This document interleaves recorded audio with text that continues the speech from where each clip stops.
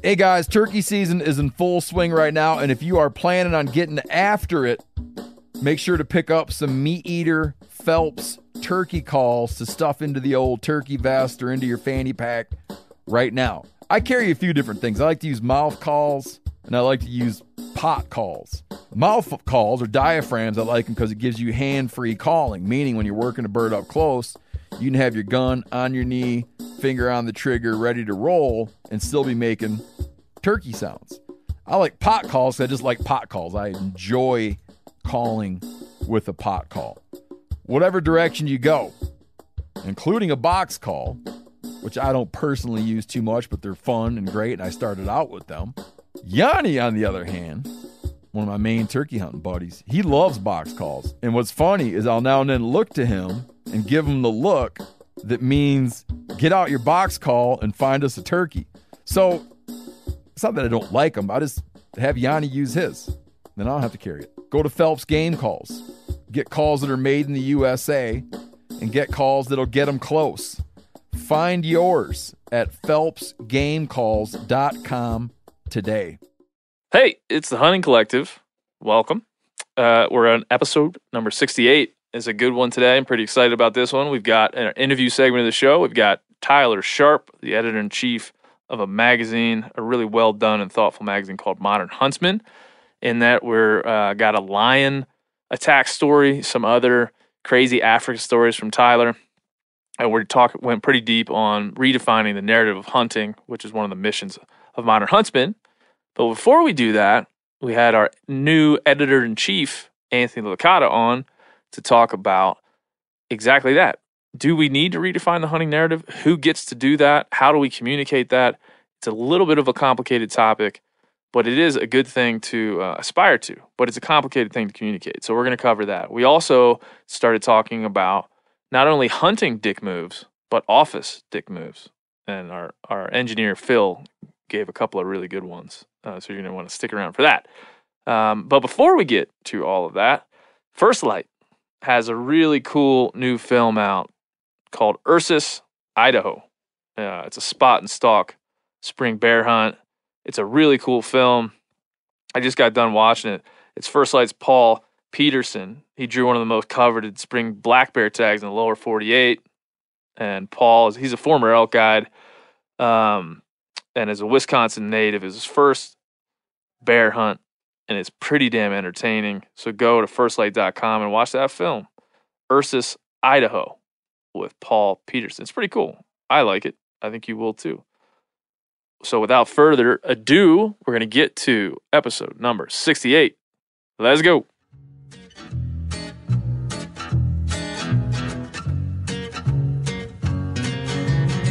I guess I grew up on an old dirt road.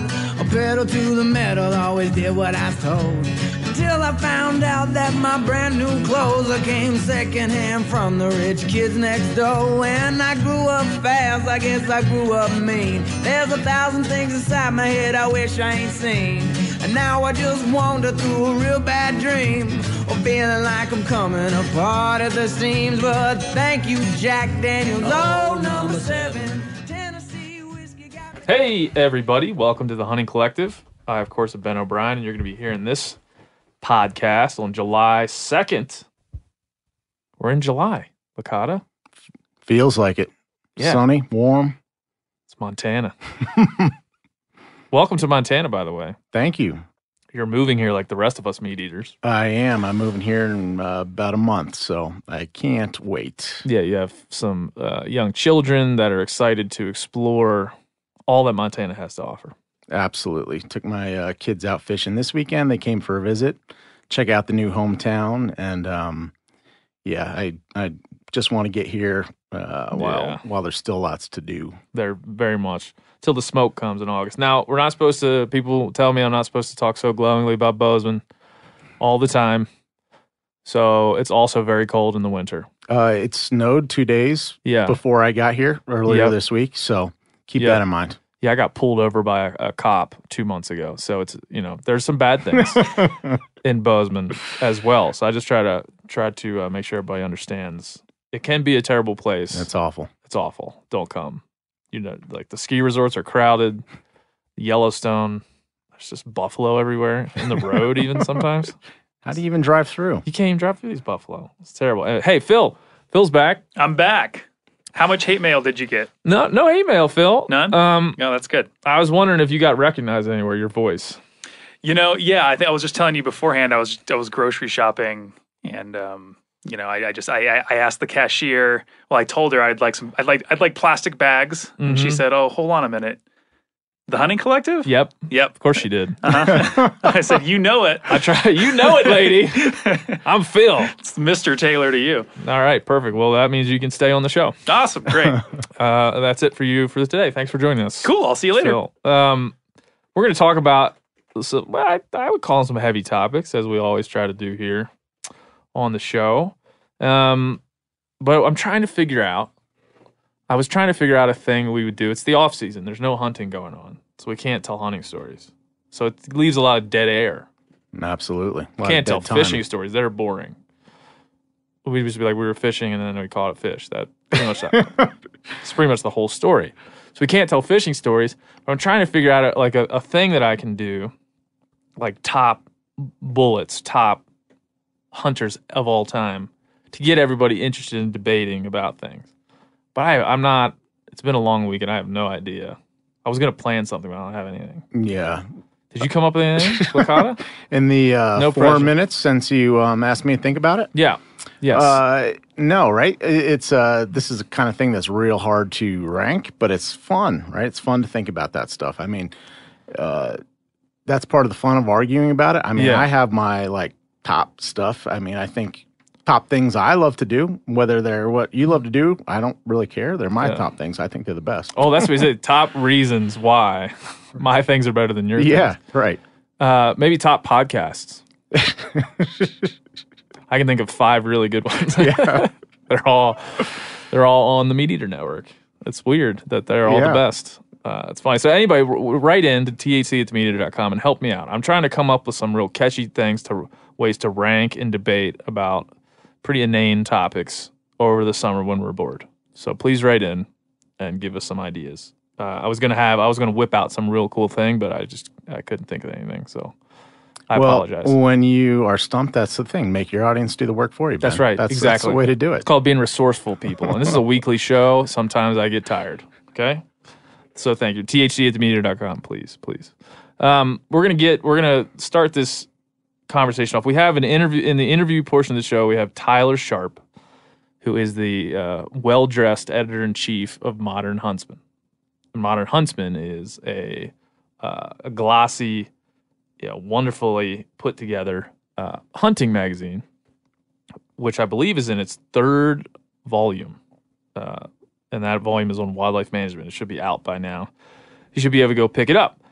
What makes it interesting is that its stated mission is to redefine the hunting narrative. Now, boy, that's a tall task. Yeah. Why not set your sights high, I say. Yeah, big ambition. Big ambition.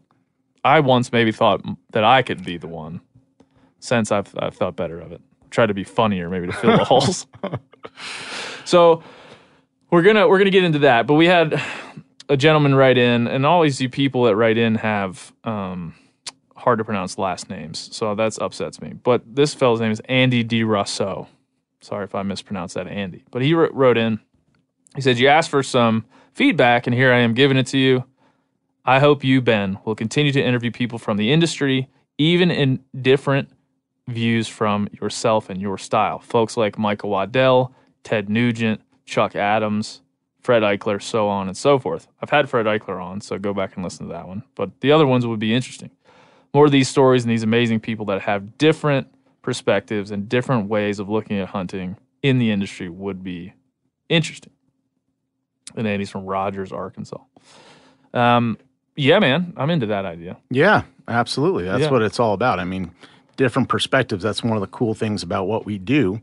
The way I do it and was raised to do it and do it where I'm from is different from someone else's experience. That's right, and that's why I named this thing the Hunting Collective, because I was like, well, if we can somehow learn the collective perspectives and understand different parts of our community, why people think the way they do and why they act the way they do and why they value what they value, then maybe we can be better at thinking about hunting and analyzing the way we do things. So thank you for writing in, Andy, and that's a good bridge to the topic of modern huntsmen and the stated purpose of redefining the hunting narrative. And at first we could just say, look, how do you feel like we need to redefine the hunting narrative? I'm not even sure what that means exactly. You know, is there a hunting narrative that we all agree on? You know, does that mean really what we do or how we explain it to people? I'm not quite sure what that means. Yeah, and Tyler explains it from his perspective, and he explains it well. But I think that from his perspective, the narrative is the narrative that's being imposed on our community rather than the narrative that we've created, right? So the narrative being imposed on our community, it has to do with trophy hunting. It has to do with murdering animals, like the negative stereotypical things that are applied to hunting. That's what he's talking about. That's redefining that narrative, but also redefining what hunting means inside the community and kind of shining the spotlight around and seeing what's there, right? Seeing, oh, what's over there? There's a guy doing something that I don't like, personally don't like and don't respect. Is it my job to call that person out, or is it my job to do what I think is right and show by example? So I've run into this. I'm sure you have in your career. You kind of run into Steve's analogy, Rinello's analogy, which is shooting holes in the boat. If you're in the boat with somebody and they're shooting holes in it, you're certainly gonna make them walk the plank at some level. So you have that analogy. But the other analogy is what makes you the judge and jury? What makes you the person to raise your hand up and say, I'm right or I'm wrong, or this is right or this is wrong? How do we do that?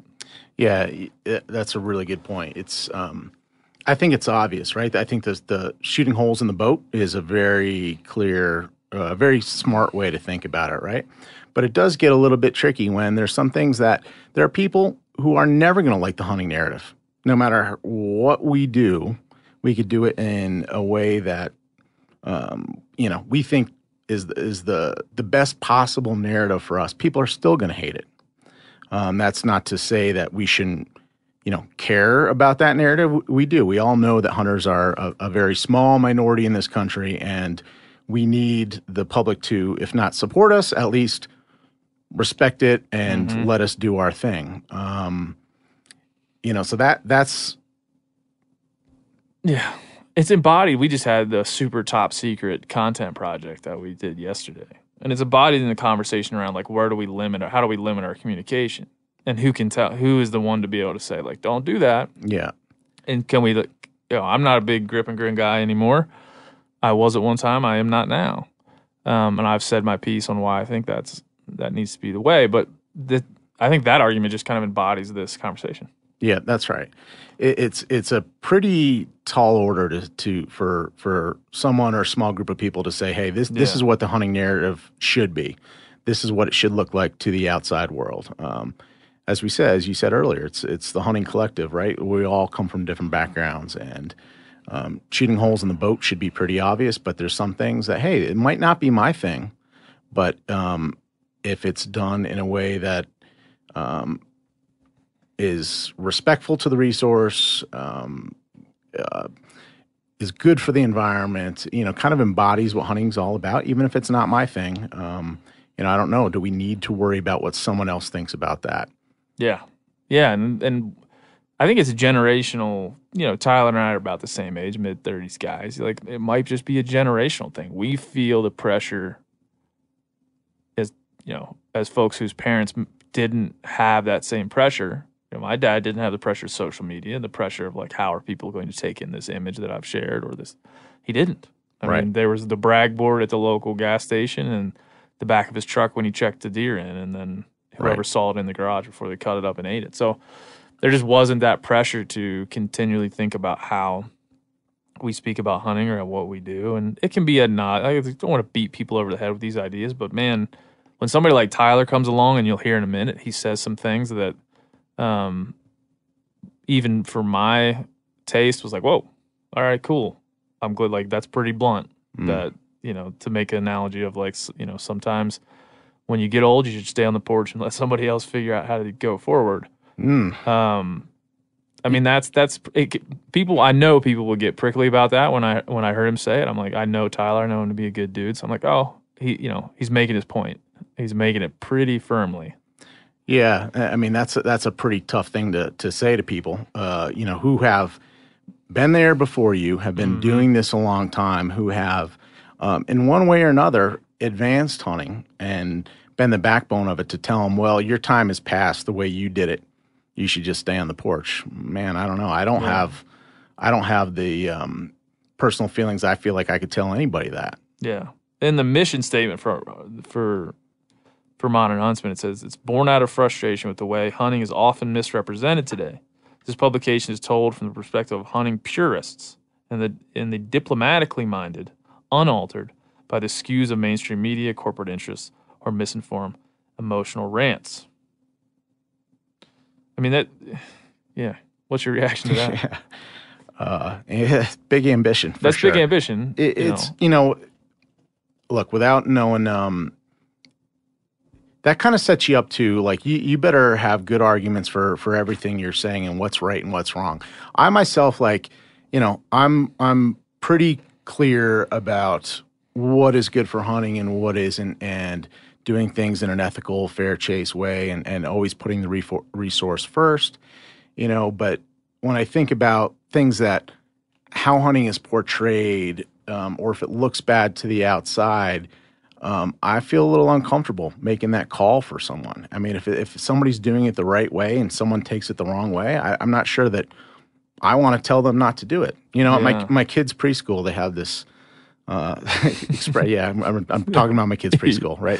No, I like it. Where's he going now? This is where I get all my knowledge, right? But they have this thing where they say, don't yuck someone else's yum, right? Some kid pulls out their lunch and some other kid's like, ew, yeah, that's gross. And, the kid's eating it and he likes it. And I feel like that's kind of a way I look at things. There's some things in hunting that aren't my cup of tea. I don't like to do them, but they are good. They don't do anything bad. They don't shoot any holes in the boat. And if it's something that gets people outside and that they enjoy doing, even if it's not my thing, I'm not going to yuck their yum. Yeah. I mean, I like that. Hashtag yuck my yum.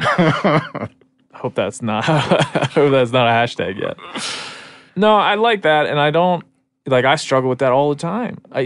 As a person, I don't get in people's business. Yeah, I don't want to get in somebody's business and tell them how to better do the thing that they're doing. I'll be like, trust that they've thought it through and either will or won't find a better way to communicate if that's the goal. I mean, I think it starts with yourself, right? And I think maybe that's what they're trying to do with Modern Huntsman, right? And that's great. And if you're going to be the example of how you think the hunting narrative should be to the outside world, great. But you do that by being an example and not necessarily by pushing other people back up onto the porch or whatever. You kind of lead the way. Yeah. Right. Like I said, I mean, this is in no way downing. You'll hear in the interview, I think the Modern Huntsman magazine is fantastic. Yeah, I do too. I think it's very good. It is fantastic and well done, well written, well photographed, well designed. It is well done. Yeah, it's really great. And I have nothing wrong. I have no problem with that ambition, right? Yeah. To do better. So we're always trying to do better, and we should, as a community, try to do better. Yeah, it's just like, how do you, the question, and this could be seen as kind of frivolous, but the question is like, how do you express that feeling? Like, dude, I see some shit I don't like. I see some things I'm not real into. I think they're shooting holes in the boat. What is my role in fixing that? And so I think we all just take on different versions of that. Yeah. The way I try to take it on is, as I said, kind of lead by example. I'm going to do it my way. I'm going to tell people this is why I do it and this is how I do it. I'm going to try to change the narrative that way. And if that's how they're doing it, I think that's the right approach. Yeah, and my thing for sure is just starting the conversation. Yeah. If I don't like something, I'm going to run right over to it. I'm going to stand there and be like, who can I have a conversation with about this thing? And I'm going to ask some tough questions. I'll probably, my opinion will probably change over that time. But the best way that I can think of to both understand a perspective of somebody you don't agree with and think might be shooting holes in the boat, but also to make sure that there aren't any holes in your boat is to go over there and be like, what are you doing with that gun? Why is it pointed toward the hole? I'm going to shoot it in the air. Just questioning, like, what's the motivation here? Why is it good? And then I think the next episode of the podcast, or a future episode, we'll have a vegan philosopher on. That's going to be fun for everybody, hopefully. And he asked me about trophy hunting. And I just said, look, it's complicated. He's like, well, are you willing to say that all trophy hunting is bad? I'm like, boy, no. No way. It's complicated. Right. Like that, am I against all a-holes? Yeah. Right. Because he's just applying, all he was doing was applying the word trophy hunting to somebody that he didn't like. Right. So if you would say, Ben, are you against all campers that litter? Yep. Yeah. Right. Yeah, sure. But that has Right. nothing to do with the overall, like, acceptance of camping or putting a tent up somewhere and sitting out and roasting a hot dog. So, like, yeah, if somebody just wants to cut the head off a deer and take it home, am I against that? Yeah. For all sure. day long, I'm You against bet. that. But the other point I made to him was why it's even more complicated is because our system of game laws pretty much sets it up so that even if the guy is an asshole, he is still doing good for the resource. Yeah. That's He can't true. help it, Right. even if he's an a-hole. Right. Even if all he wants to do is shoot a deer, cut its head off, take it home, show it to his friends, and throw it in the garbage. He's paid into a system that are going to make sure more deer are around. So we also have that to fall back on because we can't just kick out everybody we think might be, that guy. Absolutely. I mean, trophy hunting, we shouldn't even get into that because it's so complicated, right? What does that mean? Because I like to kill big deer, and I Yeah. have some nice European mounts on the wall. That makes me a trophy hunter to this guy. Probably, but I also feed all my family on venison, and also feed a good friend of mine's a vegetarian who only eats the meat I kill. So I don't know if that's technically a vegetarian or not, but Yeah. Venison diplomacy, as Ranella says, but to make that call is pretty tough. Yeah. Yeah, it's how do you do that? What's it mean? This goes well into an article that ran on themeateater.com. And this is way more insular, but it still has a lot to do with how do you call people out. It's written by one Stephen Ranella. It's called The Biggest Dick Moves a Hunter Can Make. Mm-hmm. You should go read that over at themeateater.com if you have a quick 5 minutes. It's a quick one. But he's got some examples here. Spot stealing. I mean, that's pretty obvious. Sure. Spot Don't do it. Spot exposing, which I do on this podcast all the time. So I take a little bit of... We have a segment called Hot Spot Cool Dude or Gal, depending on who's on the podcast, where I ask people to expose their spots. And it's selfish. I like it. Is that a dick move, or are you bringing more people into the sport and giving them more opportunity? Dude, that was deep. That's exactly what we're talking about. It's just how you look at it. That's how you look at it. I'm trying to be democratic. Right. Some people are mad at me because I'm giving their spots away. Right. Oh, Don't be selfish. Yeah. Am I going to be selfish and keep this spot to myself? Or if I know someone who's trying to get into hunting or needs to get out and has nowhere to go, and I tell them where to go, Yeah, this is the point of podcast where I would like to bring Phil in. Phil, what do you think? I'm not much of a hunting, philosopher. We know that, like the Phil. people We know. that you, okay, great. I've already set a But precedent say for something. myself. Your job is to say something profound. Okay, great. You hired the right guy. Anybody could be a hunting philosopher. Yeah. Look at me. I mean, you just said what Anthony said was profound. Does it bring more people in and give them more opportunities? From where I stand, which is very far away from this, I'd say that that's a good point of view. Okay, Right? good. Thanks, Phil. Thanks. I'll check back in with you a little bit later. Cool. Appreciate that. We're going to continue. Phil's getting abused. I love you, Phil. Thanks, man. Not cleaning game is one of Steve's dick moves. Oh, yeah. Yeah. I mean, yeah. Right. I'm going to change the title of this to Steve's obvious dick moves that no one should ever even do. Sleeping in, another one. Oh, yeah. That's like, sleeping in? Yeah. Yes. No. I think is he arguing for sleeping in? No. No. Except I will say, I know Steve's talked about this. I've heard it. I don't sleep in when I turkey hunt because I feel like I want to be there at, before dawn, obviously, when you first hear the birds off the roost. But there were some times a couple years ago where I could not hunt first thing in the morning because some things I had going on, and I killed more turkeys when I started going at 9 a.m. This is the truth. The truth about that is most turkeys are not getting killed off the roost. Like I've killed a few, but I've killed the bulk of them at 9 o'clock after they've gotten off the roost, got settled where they want to be, and then I can make a play or whatever. But Yeah, hunting them off the roost is a gamble, but it is cool to see a bird in a tree cool. and just like, I'll just get up under it. Yeah. I know he's going to fly over there and I'm not going to kill him, but it's cool to hear him in the tree gobbling. And, you can't sleep in. As a hunter. No. That's the only thing I can really get up for, to be honest with you. I have a hard. Yeah. I'm one of like. No, if you're like, hey, 4 a.m., there's a soccer game on in right. London. I'm like, nope, Yeah, I'm not going to. I'm a hit the snooze button kind of guy, except when it comes to hunting and fishing. Yes. I don't know.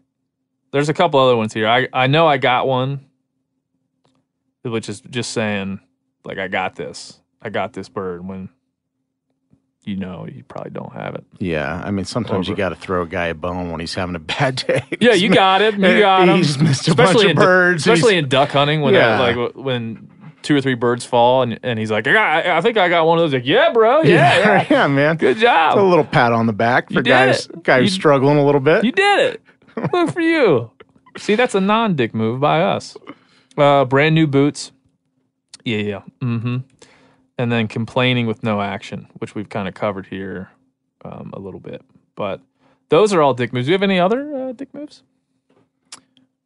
Yeah. I think it's kind of a dick move when you just brag, right? When you're bragging about what you did. Look, man, you have a great hunt, whether that means you killed a big deer or really got back in there and got it done. That's good for you, and you should be happy about it. But I don't know how to put it in words, but you know it when you see it. When the guy is just, are you talking about like one-upping? Yes, if I'm like, right, when I was, I was sheep hunting in the Northwest Territories. I remember when I was in Nepal. Right. It was hard. Yeah. See, you brought it up. You did it. Yeah, I do that all the time. I can't help it. I'm so great. You are a dick. Yeah, I think I am. I think after recording myself for a year and a half, I just realized that I'm a dick. But yeah, I mean, you're talking to a guy, no matter what you say, like, my dad and I, we love to go pheasant hunting. Yep, I pheasant hunt. Yep, I kill my limit every time I go. Hey, no, listen, this is my biggest dick move that bugs me, is when somebody, whether it's a kid or a grown man or woman, kills a buck, and someone says to that person, boy, he would have been something else in another 2 years. Get lost, man. Buddy. Listen, I respect the idea of, hunting mature animals and proper wildlife management. But that's an evolution that I think a lot of hunters have to go through on their own. And even if you never go through it, that's all right. My father, he gets out not as much as he used to. And, I mean, he's going to kill a small buck, and somebody's going to be like, oh, boy, Dad, that one would have been great next year. No, man, he's out there. He had a great time. Like, when you say that to people, I just think you're taking a moment that was meaningful to them, and you're kind of, crapping on it. Being a dick. Yep. That's what you're doing. Yeah, that's a good one. Let's see if I can think of one. That's a really good one, though. That may be the biggest. And then there's another one where like a guy might be watching a TV show and a child might kill a giant animal. And the first thing is like, psh, whatever. Only because they're rich. Yeah, right. Because their dad has money. They don't deserve that. Right. Like, what do you mean? Right. You weren't there. Yeah, right. That person, if my dad was rich and he took me running around the world to kill stuff, I would have loved it. Yeah. Bring the criticism on all day. That's just jealousy, pure and simple. It's like just pure jealousy. I can't. Whoa, that little kid didn't earn that kudu. Yeah. Well, what little kid earns a kudu? No. Yeah. Yeah. Like right. But they're lucky to have a dad that would take them to do that. If you think, dude, if I could do that with my kid, I mean, I took my kid to Alaska 2 years ago fishing. That's awesome. I mean, how dare I? Like, and you just gave your spot away, by the way. Unbelievable. Don't go to Alaska. It's terrible. Don't. There's bugs. Phil, you have any dick moves? And just you could go, since you're not a hunter, just in general, like things people do around the office, maybe office. That's a good office dick move. So let's get that going. Well, someone just left a bunch of Pickle Barrel sandwiches in the fridge. Pickle Barrel is a local sandwich shop. Shout out. Very tasty. By them, yeah, there you go. Very tasty, notoriously smelly. The onions are heavy. And they just left them in the fridge uncovered. And then the fridge smelled like onions. Very, very, but that was a light one. Phil, light dick move. Yeah. I have to fess up. One of those sandwiches was mine. they're big sandwiches. They're big. I could only eat half. Big. They are smelly. Did you and put I was them in like, there? Woo. Did you put them in uncovered? No, I did something even worse. I left my half-eaten sandwich on the conference table and left, and someone else put it in the fridge. So yeah, that's a pretty dick move. Yeah. Well, I had another meeting. I'm sorry. Listen, I said it was a light dick move. Yeah, that was me. Okay, I'll take ownership for that. Let's keep going. Let's see if we can find any other things Anthony's done. I will say I did one yesterday. We were filming a thing, and they have the lights on you, and they want you to look good. And then we ate lunch, and then we continued filming. They gave us floss to make sure we didn't have anything in our teeth for the filming. And I did the floss, and then I set it down on the table, and I walked away. Oh. Did you clip your toenails too? That's nasty. Yeah. So, and then Ranella goes, "Did you just leave your floss on the table?" I was like, "Nope." And I put it in my pocket and I walked away. I was like, "Nope, wasn't me." I just slowly shuffled away in shame. Any other office? You both are relatively new to the office. Relatively new. Well, this guy keeps having me on his podcast and tries to get me to sound smart, and it's impossible. You're going to be a hunting philosopher by the time your time is here. Okay. We'll get you there. Sounds good. I was thinking that was an obvious one. This guy keeps putting me on his podcast and puts me in tough spots. Yeah. It's really rough. Yeah. What other office? I like this topic. Other office. We're going to probably cut out Tyler's. Sorry, Tyler. We're going to put you in we're going to do another hour and a half just on office. What's the other office dick moves? People's dogs sometimes are just not. We have a dog-friendly office. Yeah. And there's some people who know who you are. If you're thinking, is he talking about me? I'm probably talking about you. Your dog is annoying. Are you talking about the meeting we had earlier, Che, where someone was right in the middle of a really important point and the dog comes under the table biting her wrist repeatedly? And she was trying to carry on with her point and pretend it wasn't happening? I don't want to tell you guys, but during the whole meeting, that same dog was licking my toes. And I was like, I was like, no, I'm not hating it. I'm into it a little bit. So yeah, there's that. That's one. The dog thing. The food thing is tough because we cook a lot of weird stuff. We cooked crow. We cooked mountain lion. We're cooking bear today. And so it's a tough one. The smell. Yeah. Because our desks, Anthony, are like right in the danger zone if a guy was to burn the meat, Well, I used to work in New York City, and one of my favorite cheap lunches was street meat. Call it street meat, right? Big plate of like Middle Eastern food with rice and onions. It was delicious. But man, everybody now was be like, "Hey, got some street meat today, did ya?" It's coming out of your pores. Yeah. It's coming out of your pores. Yeah. All right, Phil, give us one more office dick move.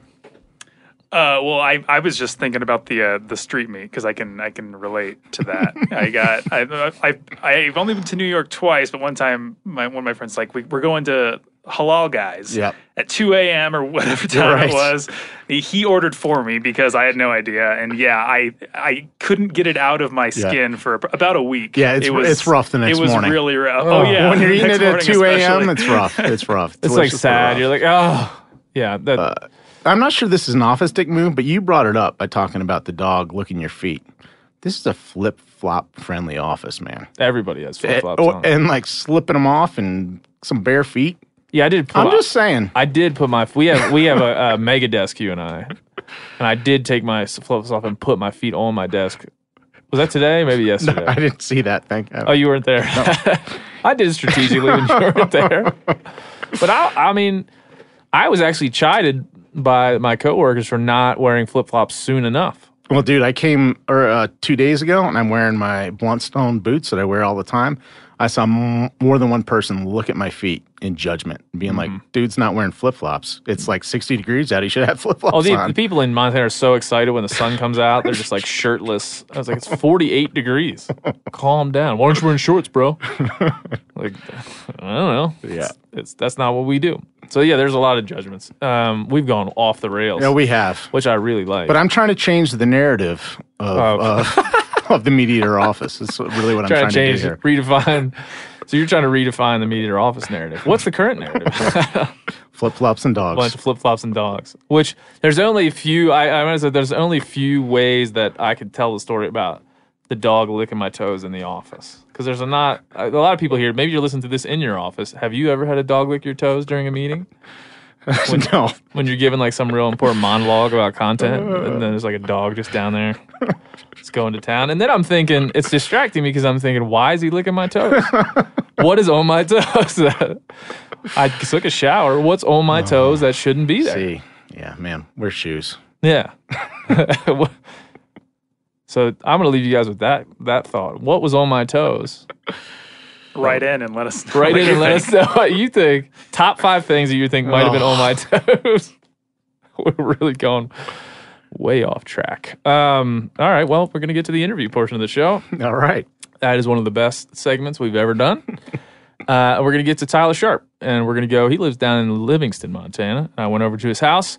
We had a really good conversation about what he does, what he wants to do, and his goals within the industry, and then some of his pretty cool stories from his time traveling with the likes of Jim Shockey and others, filming and experiencing a lot of things, and a couple of a lion attack story. Oh, cool. Yeah, so that's cool. Very We got cool. that going. So we're going to transport ourselves in time to Livingston, Montana. We're talking to Tyler Sharp, the editor-in-chief of Modern Huntsman. Enjoy. I guess I grew up on an older road. Tyler Sharp, what's up, man? Not much, just enjoying a Topo Chico over here in the Shields Valley. Hey, maybe they would sponsor the podcast, you think? I would hope so because it needs a larger presence in Montana, Yeah. I think. Topo Chico. Now, I just came from Texas. I lived there for some time and did enjoy it. And you are a dual resident of Texas and Montana, which I feel that's a pretty good combination It is. to have those two things. Trying to maintain that, trying to be a fair weather resident in both places. So lay that out. Do you go down there during the wintertime and come up here during the summertime? Because if you do, screw you, because that's awesome. I was here this winter, which was, pretty cold, especially out here. But the idea, would be summer here, fall here, and then maybe December through February or March in Texas, come back for spring here. Finding that balance, but that's a fine balance. Yeah. I often tell people that if I could take the best of those two worlds, I would take it every day. Yeah. And this winter in Montana wasn't so bad. Probably out here, you're out here in the middle of nowhere on a beautiful ranch. I'm sure it was a little tougher out here than it was. It wasn't bad until February, and then there was a period of 3 weeks where it was 15 below, and we got 3 feet of snow. And so that started to grind on me a little bit. Yeah. But yeah, I mean, I went snowboarding and tried to snowshoe and hike. But when you go outside and your breath immediately freezes, you're like, I'm not going to go for a run today. And you're, where are you born? Tell people where you're born and how you got to where you are today. Long story, I'm sure. But so little known secret, and I hesitate to even tell the public at large this. I was actually born in Kansas City, Missouri. When I was 2, we moved to Austin. So grew up in Austin, and then we moved to Grapevine, which is in between Dallas and Fort Worth. Went to school there, and then I went to college at USC in Los Angeles, studied film and photography, as well as psychology and Italian randomly. And then my first job was in Tanzania. So I moved to Africa and worked for a safari company and filmed and photographed hunts for 6 months. And that's kind of what put me on the trajectory of the hunting industry. So, yeah, explain that time in your life. I mean, you talk about a lot of varied places: Missouri, Austin, USC, and then over to Africa. O'Reilly Auto Parts are in the business of keeping your car on the road. O'Reilly Auto Parts offer friendly, helpful service and the parts knowledge you need for all your maintenance and repairs. If you're confused about what part you need, like what wipers are going to be the best, what replacement headlights are going to be the best, go into O'Reilly and talk to the people that work there, because they're great and they're super friendly, and they'll get you squared away where you walk out knowing you got the right thing. They've got thousands of parts and accessories in stock, either in-store or online, so you never have to worry if you're in a jam. Do you need your windshield wipers replaced? You need a brake light fixed? You need some quick service? They'll help you find the right part or point you to the nearest local repair shop for help.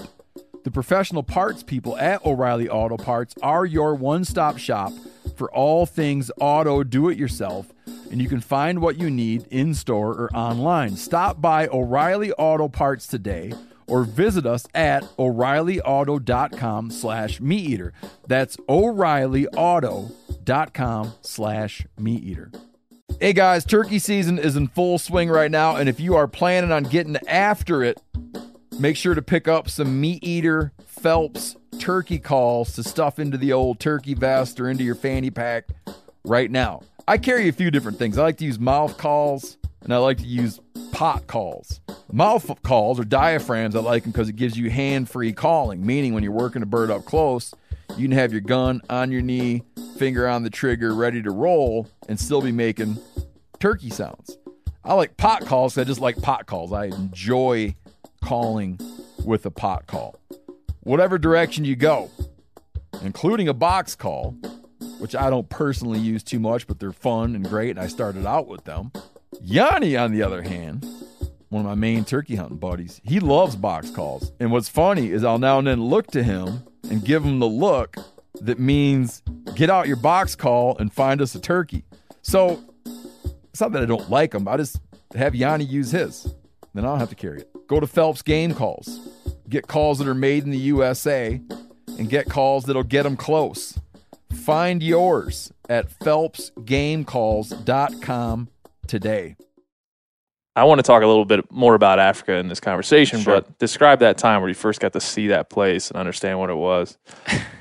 It was, everybody has their own vision. They've heard stories, they've read books, they've watched movies, and then you get there and it's kind of your own experience. And I remember getting there and it was way out in the bush. So we took a bush plane 2 hours out in the middle of nowhere, and I get there, it's dark, and I meet some people in the camp, and they kind of take me on this tour, and they show me the nice tents, and I'm like, oh, cool. I kind of put my bag in, and they're like, oh, no, that's not your tent.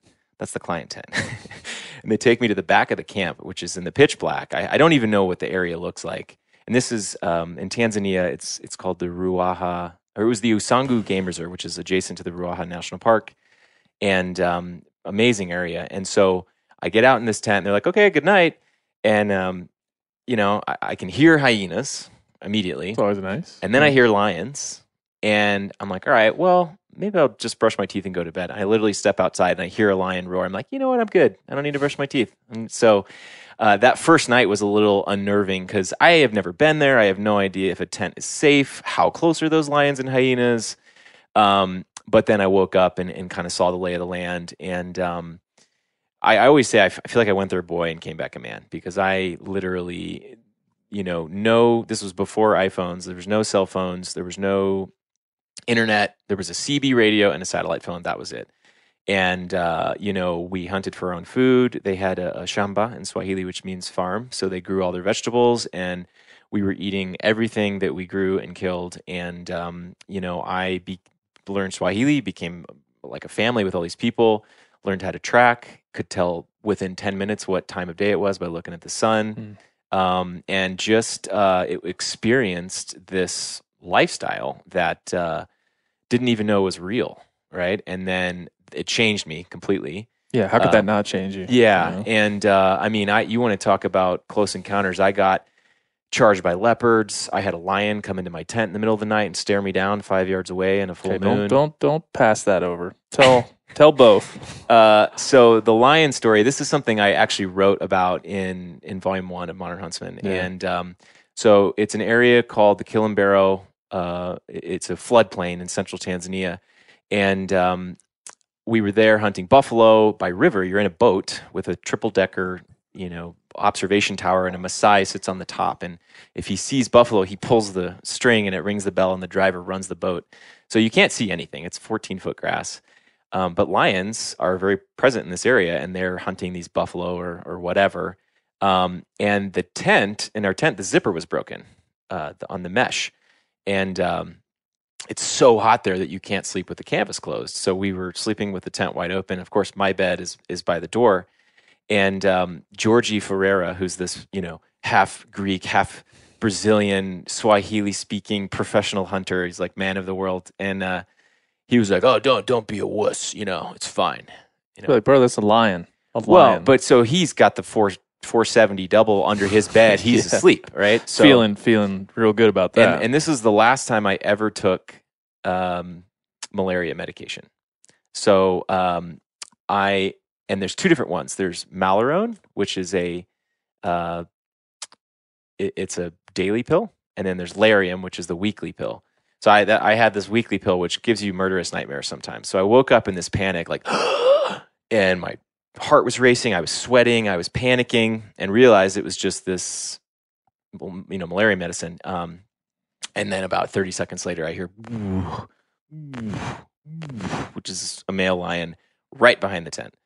So I think, all right, do I have time to jump up, run out, untie the flaps, close the doors, zip it, jump back in?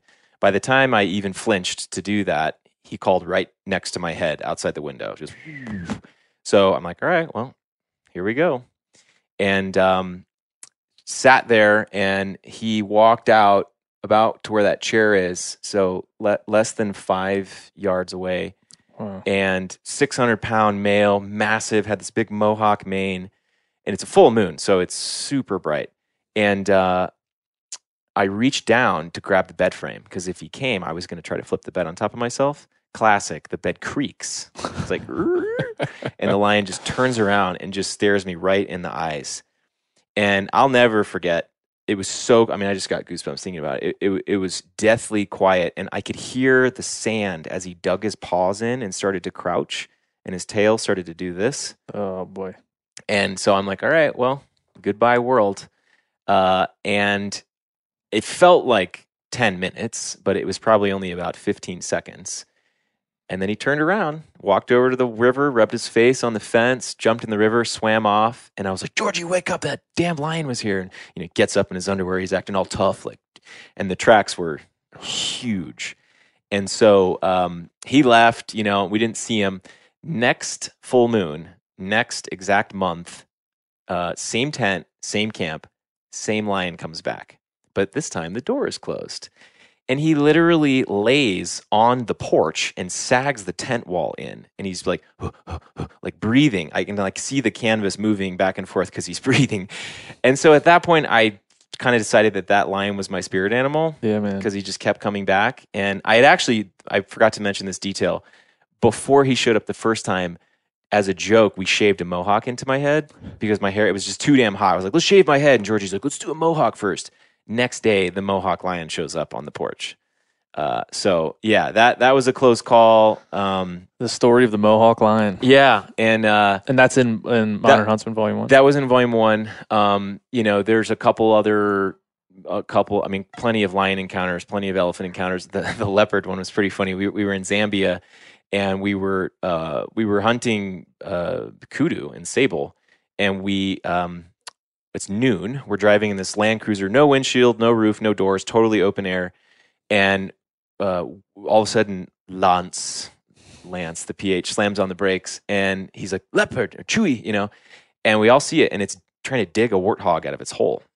It's pretty rare to see a leopard in the middle of the day like that. And so we're like, oh, cool. And we're like 30 yards away. So Lance is like, all right, I'm going to try to get closer and so you can get a good picture. So he turns sideways, and the leopard kind of sneaks away behind this log, and it was just watching us from behind the log with its paws up. And I got some video footage of it, but it was kind of boring. It was too far away for it to be good footage. And so I was like, all right, I'll take a couple pictures, then we can go.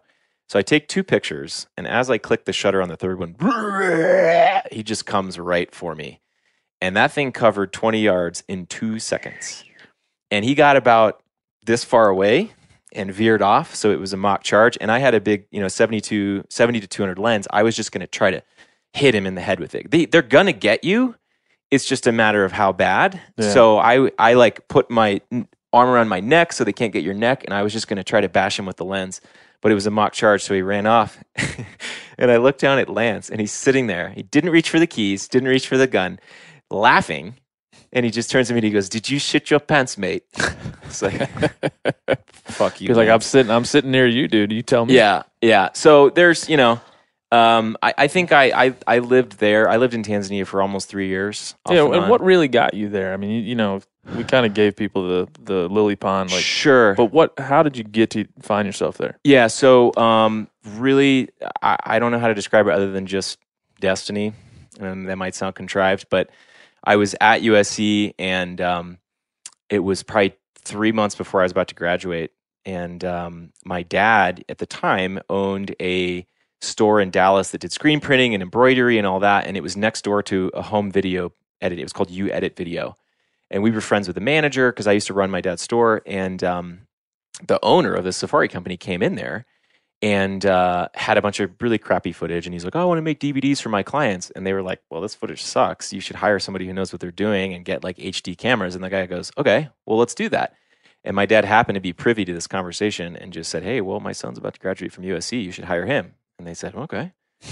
So I literally got a call from my dad. And he's like, hey, T, I sent you that mail. And, you know, we looked at flights. And I think I got you a job in Tanzania when you graduate. And so literally that's how it happened. So I literally, when I graduated, I sold a bunch of my stuff, said bye to my friends in LA, moved back to Texas, you know, did the whole like Cabela's REI run, got all my safari gear, most of which is totally unnecessary, and went and then had this amazing experience. But when I was there, I learned about Dallas Safari Club. And so when I came back, and side note, the company I worked for at the time, which I will not name, totally screwed me over. Didn't pay me. My visa expired. They never got my work permit. The owner fled the country. So I'm in the bush in November, right? And I'm like, how am I? I don't even have a plane ticket home. I have like $100 to my name. And I'm like, how? In the US, it's kind of a big deal if your visa expires. And I was like, oh, how am I? You know, I asked one of the guys at the office, like, what am I supposed to do? He's like, oh, I'm not Shida Bona. You just put the money in the passport. I'm like, you want me to grease the customs officer? Oh yeah. He's like, oh yeah, I'm not Shida Bona. Kabisa. And so literally to leave the country, I put $100 bill over my expired visa, hand it to the guy, opens it up, takes the money out, stamps my passport, hands it back, and I went like straight to the bar, got a double whiskey, and made it back. And that's when I learned about Dallas Safari Club. So I went, so this would have been January of 2007, was the first time I went to the show, and threw together a photo book, threw together a little DVD, and just started going around to all the outfitters being like, please take me back to Africa. I don't want to live in real world anymore. And ended up meeting a guy named Michel Montiakis, who's a third generation Tanzanian. He introduced me to the Knowlton family, which Corey Knowlton. Mm-hmm. And so I worked for the Knowlton family for almost 3 years. And I would follow their employees and clients around. Corey was a booking agent. Larry would send a lot of his oil company employees. Yeah, on and hunts. for those who don't know, Corey was a long time on the professionals at Jim Shockey, and they have the hunting consortium. Yep. So that's Corey. So I've traveled around. I went to almost 30 countries in 3 years, all over the world. I mean, Pakistan, Russia, Nepal, 14 countries in Africa, and so I was actually the original producer on the professionals. So like Corey and I kind of came up with that concept together, and because the Outdoor Channel was telling Jim they wanted him to do a second show. So we kind of came up with this idea, and I was like, oh, this was right when DSLRs first came out. I was like, we need to get a Steadicam, we need to get a DSLR.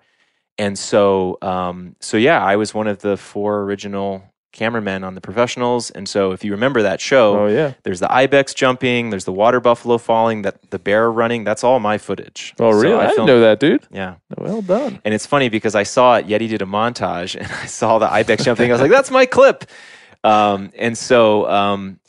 did that for a little while and just got burned out. I was traveling. I was gone probably 9, 10, 11 months out of the year. Couldn't have a relationship, never saw my family. And being a hunting cameraman's hard. It's rough, and it doesn't pay well. I mean, I would never trade that because of the experience I got and the places I went and the relationships I formed with outfitters all over the world. But then I came back to Dallas, and this was probably 2012, and just kind of started to pursue more freelance stuff. You know, I'm an avid writer, and so I started trying to get more editorial work and brand work. So I kind of started to pursue brands like Filson and Stetson and Cabela's, and ended up getting hired by Cabela's and worked with Dushan. And that was kind of the shift for me, because then I almost quit photography because I was like, you know, as you know, being an editorial freelancer is impossible full time. Yeah, you can't make ends meet. I was shooting weddings, I was doing senior portraits, I was doing corporate headshots, whatever. Right? Should have you follow up your lion story with like a senior portrait story. Oh my God, no! Please don't make me. So I almost quit. And I was like, I'm at the end of my rope. And I just thought to myself, okay, if I didn't have to worry about money and I could just do the kind of photography I want to do, what would it be? And that's, kind of what we're doing now, right? Yeah. Sporting life documentary, conservation storytelling, outdoor adventure. My mom's from Nocona, Texas, which is a pretty famous like Western history cowboy Nocona boots, and Justin boots are all from there. So I've done a lot of stuff with Texas Texas Historical Commission. And so I just kind of said, all right, you know what? From now on, I'm not going to take anything that's not this stuff. And I managed to land a gig with Garden and Gun and started doing some work with them, and worked with Cubby Rise for a while. And then just through this entire process, right, especially because Texas is a pretty hunting-friendly state. That's right. Right? But when I would come back from Africa, people would have these emotional reactions because they just, for whatever reason, they've got an emotional attachment to these animals, or they've heard something online. And so I kind of had these two realizations. One, that the hunting industry does an absolute terrible job of communicating with non-hunters about why it matters, about its role in conservation. And then the second part of that realization was that most non-hunters are either not educated or directly misinformed about hunting's role in conservation. And so that, combined with my experience with other magazines and how I felt like things could be done better, highlighting the contributors a lot more, promoting things online, is kind of what led to starting Modern Huntsman. Yeah. I think, and when you expressly say things like that, and I've said these things before, here's the problems I see with hunting, right? And the messaging. I don't have any problem with the act of hunting, but the messaging being a problem. I think there's some people that are immediately turned off by, whoa, sure, well, don't tell me what's wrong with what I got going on. Yeah. So there's a fine line to walk there. I think we try to walk it because we love it so much. You want it to be beneficial for society. You want people that don't do it to understand it. Yeah. I mean, there's pressure there Yeah. to do that. So with Modern Huntsman, like, how have you tried to walk that line? Because it's a thin one. It's difficult. I think we can all agree that hunting is in a hole, and it wasn't you and me that dug the hole. Yeah. Right. So that's a hard conversation to have, right? And I feel like we're in a really difficult position because I've intentionally positioned Modern Huntsman on the periphery of the hunting industry.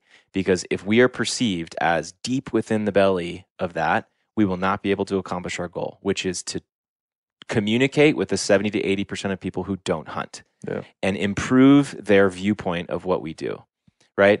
Which makes it hard because the hunting industry is so...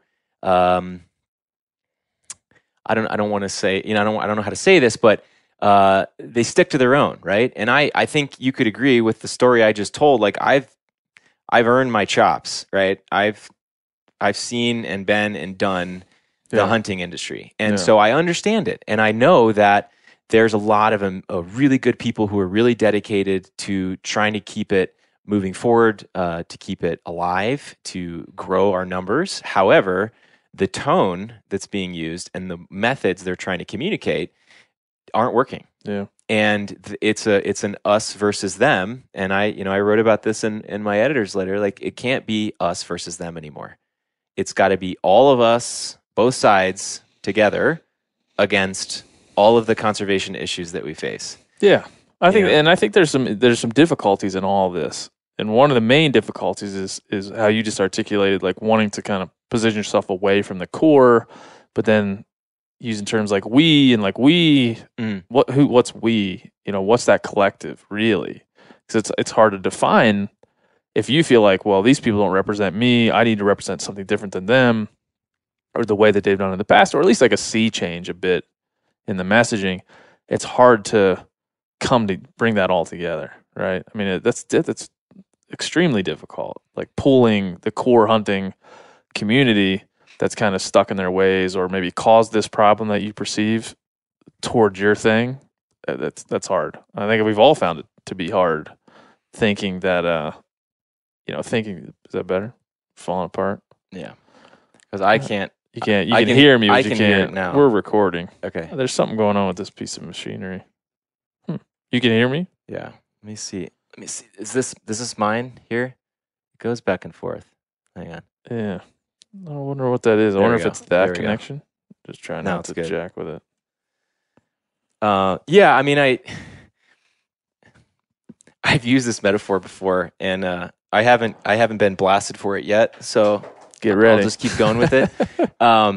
It's like you have a grandpa who's kind of handsy, right? And you're at the birthday party, and grandpa maybe like grabbed your girlfriend. You're like, Grandpa, you caused some problems, and we love you, and you're a good guy, but just you need to sit in this chair for the rest of the party, and there'll be a time when you can come back. But for right now, we got to fix this, right? And so, Grandpa, right? That's not a specific person. That's not a specific organization.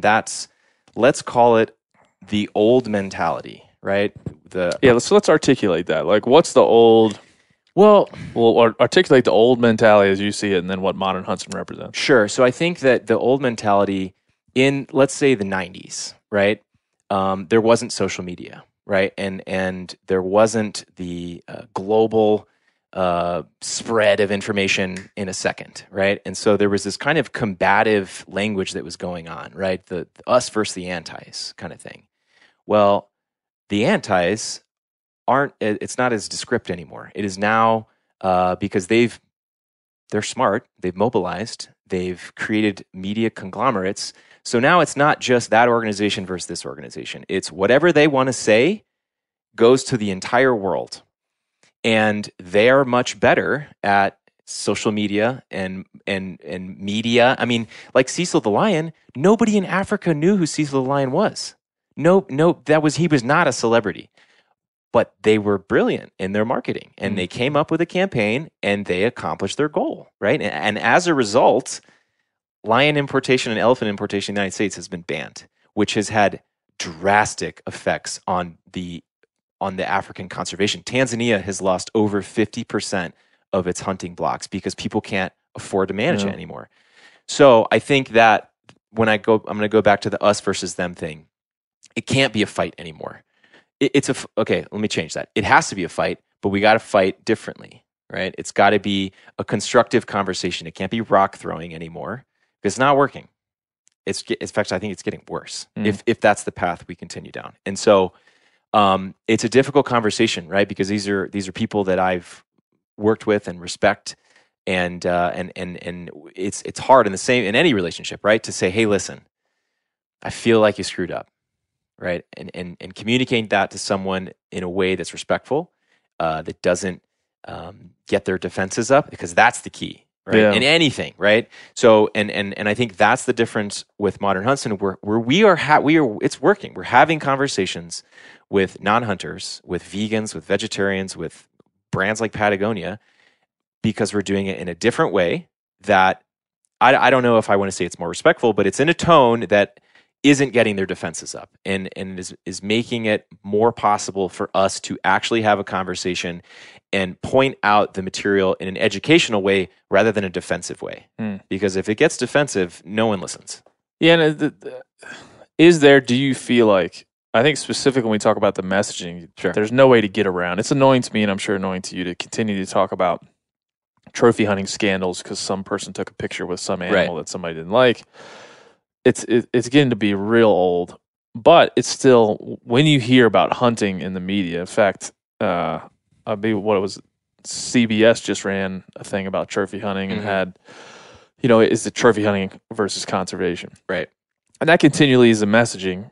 And people, like you said, people that live in Chicago, they might live in New York. This is the only thing they see. Sure. And so, how do you change that part? Is there a way to change that part? Because we just got to change the word. Yeah. So in Namibia, Byron and I were just over in Namibia speaking on a journalism symposium in a room full of mostly non-hunters talking about African hunting, which was super interesting. However, Namibia has deliberately changed their term to conservation hunting. It's no longer trophy hunting. And just that right there, right? Because when people hear trophy, and we could spend all the time in the world trying to describe to someone, okay, well, trophy technically means memento. Right. And so if you are trying to harvest the oldest, biggest bull you can, that's one of the best things you can actually do for the herd dynamics. Right. But that's not what people think. They think you're just going for the big antlers. And some people are. Right. And that's fine. Right. But we have to be cognizant of the fact that we live in a world where stuff gets spread all over the world immediately, and then there are a lot of people who are going to take that and misappropriate it and use it to their own gains for whatever financial, initiatives they have.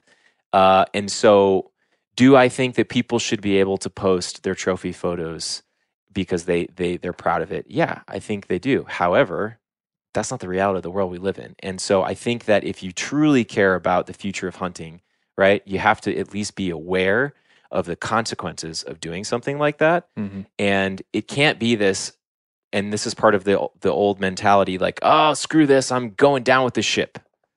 We don't want the ship to go down. We would like the ship to stay afloat, and that's what I'm devoted to. Mm-hmm. And we're going to get chastised for it and criticized for it because we're not saying the same things. And I would like to, I have to, we have ties and alliances within the hunting industry, but it's not the majority. I'm having to gain that, and it's not a short conversation, right? It's something that takes sitting down and me being able to explain the chess game that we're playing. Yeah, and I think give people a few examples of, you don't have to name names, sure, but like times you've been challenged. Sure. Well, I think that for instance, me personally, right? Someone goes to my Instagram account and there's not pictures of dead animals on there, right? And so I've been accused or criticized for not being a real hunter, right? Or being hardcore, whatever you want to call it. But that's a choice, right? Because if I put, there's a way to do that, right? Mm-hmm. But if I don't do it the right way, then it's going to unravel all the work we've done. So, as an individual, I see myself as a diplomat, right? I see myself as an ambassador for what I believe to be our, the virtues of hunting. Like, and I can't sit here and give you a list of like, okay, this is right, this is wrong, because as you know, it's incredibly nuanced and there's a lot of gray area. But in the same way that we could both agree that honesty and integrity and loyalty and bravery are all virtues, right? They represent a moral center. That's what we're trying to promote in this book, is the people and the places and the situations and the organizations that represent what we feel to be our, virtues of hunting, presenting that in a visual format that could win a design awards, and that allows access and engagement from people who aren't part of the hunting industry. So would you say that, like, I'm looking at the volume 3 cover, it's a beautiful photo of a hunter. What's he tracking him? It's a water buffalo. In Arnhem Lands in Australia. It's a beautiful photo. Would you say this represents like your proposed new way of thinking? And then if you were to look at another magazine with a dude sitting behind a big giant buck, and that's like the older way. There's plenty of magazines that we can call to. We won't call them out. But it's just like there's that and there's this. Well, how do you see those two things, right? I don't want to call it a new way of thinking because it's not a new way of thinking, right? There's been people throughout history who have tried to do things what they feel to be as a better way. Your way of thinking. Sure. This version of let's call it a different philosophy. Yeah. Right? One that's focused on, I hate to use the word inclusiveness because that's kind of a buzzword, but we're talking to a different audience than, I'll give you that because there's examples in volume 3. Mm-hmm. Max Lowe is in here. Yeah. A lot of people listening to this won't know who Max Lowe is. Max Lowe is in the outdoor recreation industry is like a rising star. Yeah. Climber. I would say his stepdad is Conrad Anker. Yeah. Conrad Anker.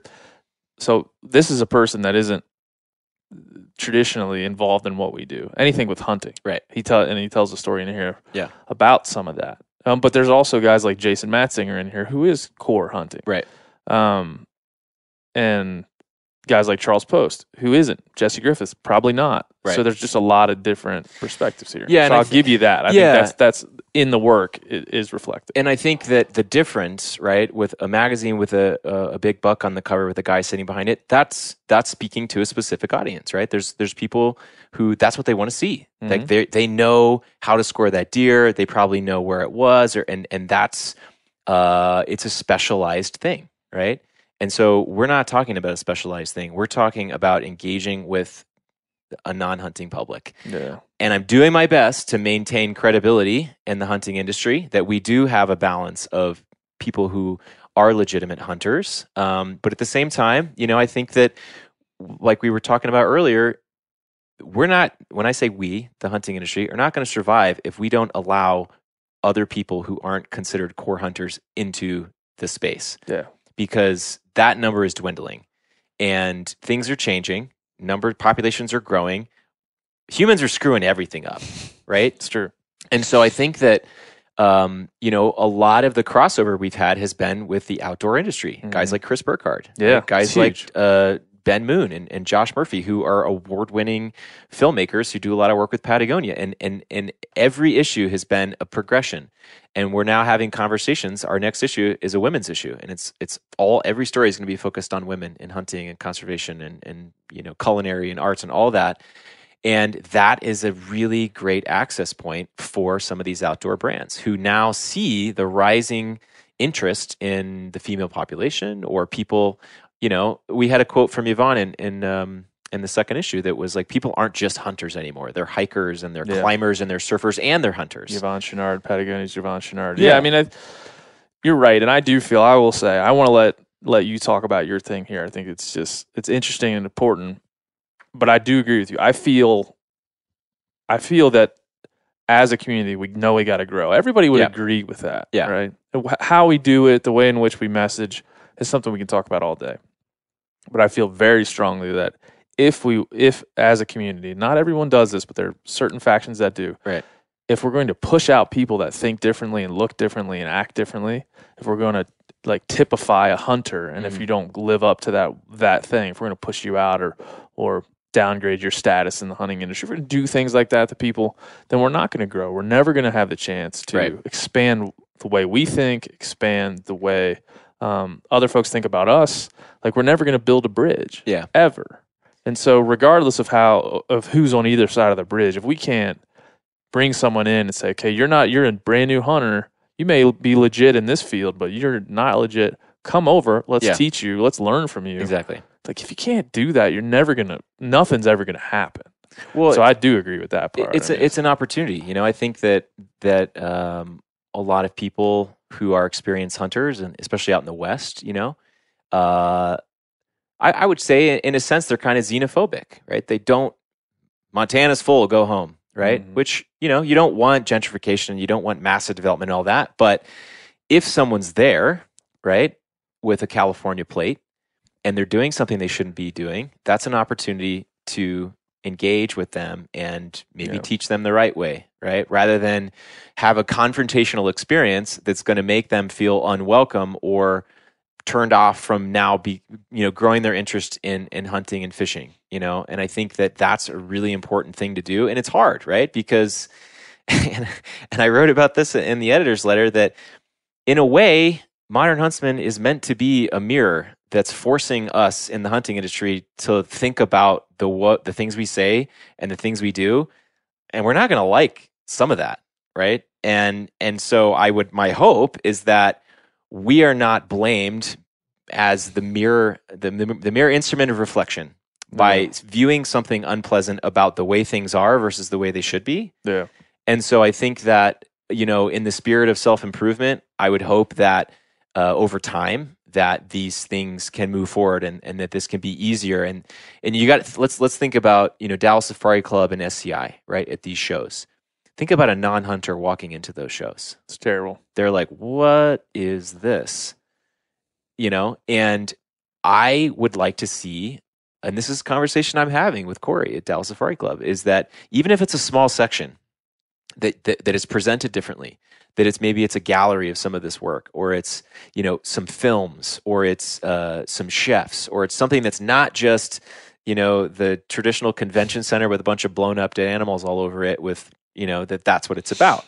That because that currency is bighorns and big hunts, and that currency needs to shift a little bit, right? So that it's more about the experience, because I think we could all agree At least you and me. I don't know about everybody, and that's fine if you're just out for the score. But I don't hunt for that. Like I hunt for the experience, and that is the way that we get other people involved because that's what they're looking for. Yeah, and like I feel. I'll play devil's advocate for a minute because it's always fun to go. I wouldn't expect anything else. Go there. That's me. I'm the devil's advocate. But I would say one in this conversation. I want to let you just say what Modern Huntsman is, and get that out there. I was having a conversation. I'm going next week to Berkeley, California. Yep. I'm going to go to the Berkeley Animal Rights Center. And I'm going to have a conversation with some animal rights activists. And in talking to them, I said, specifically about trophy hunting, what is it that gets you about it? Mm-hmm. It's like, because you're talking about the motivation of the individual. You're not talking about the benefit. Because if you're looking at the benefit of trophy hunting for African game and in conservancies and when they're created and the fact that there's more game than ever and it's more valuable than ever for the people that live there, it's kind of, you can't really argue that when you look at the facts. Yeah. It's hard to argue. But let's just say if there's a small amount of people in this case, and those shows kind of typify or signify what that really is. A small amount of people with a lot of money who think a certain way, right? Those, you would never set up a stable conservation system in that way. A very small amount of people with a lot of funding that desire to go to a place that they may or may not care about. It's not required to them to care about the economic or social and economic issues in Africa or any one country, or the wildlife populations in the place where they go. It's required of them to pay the money and get on a plane and go do their thing. So we've not analyzed their motivations, which makes that relationship unstable, right? It's an unstable relationship. You're relying on that small room of people that walk around at DSC or SCI and fund what is a very important conservation initiative. So I think that, I just think from a pragmatic level, even from a devil's advocate level, that's unstable.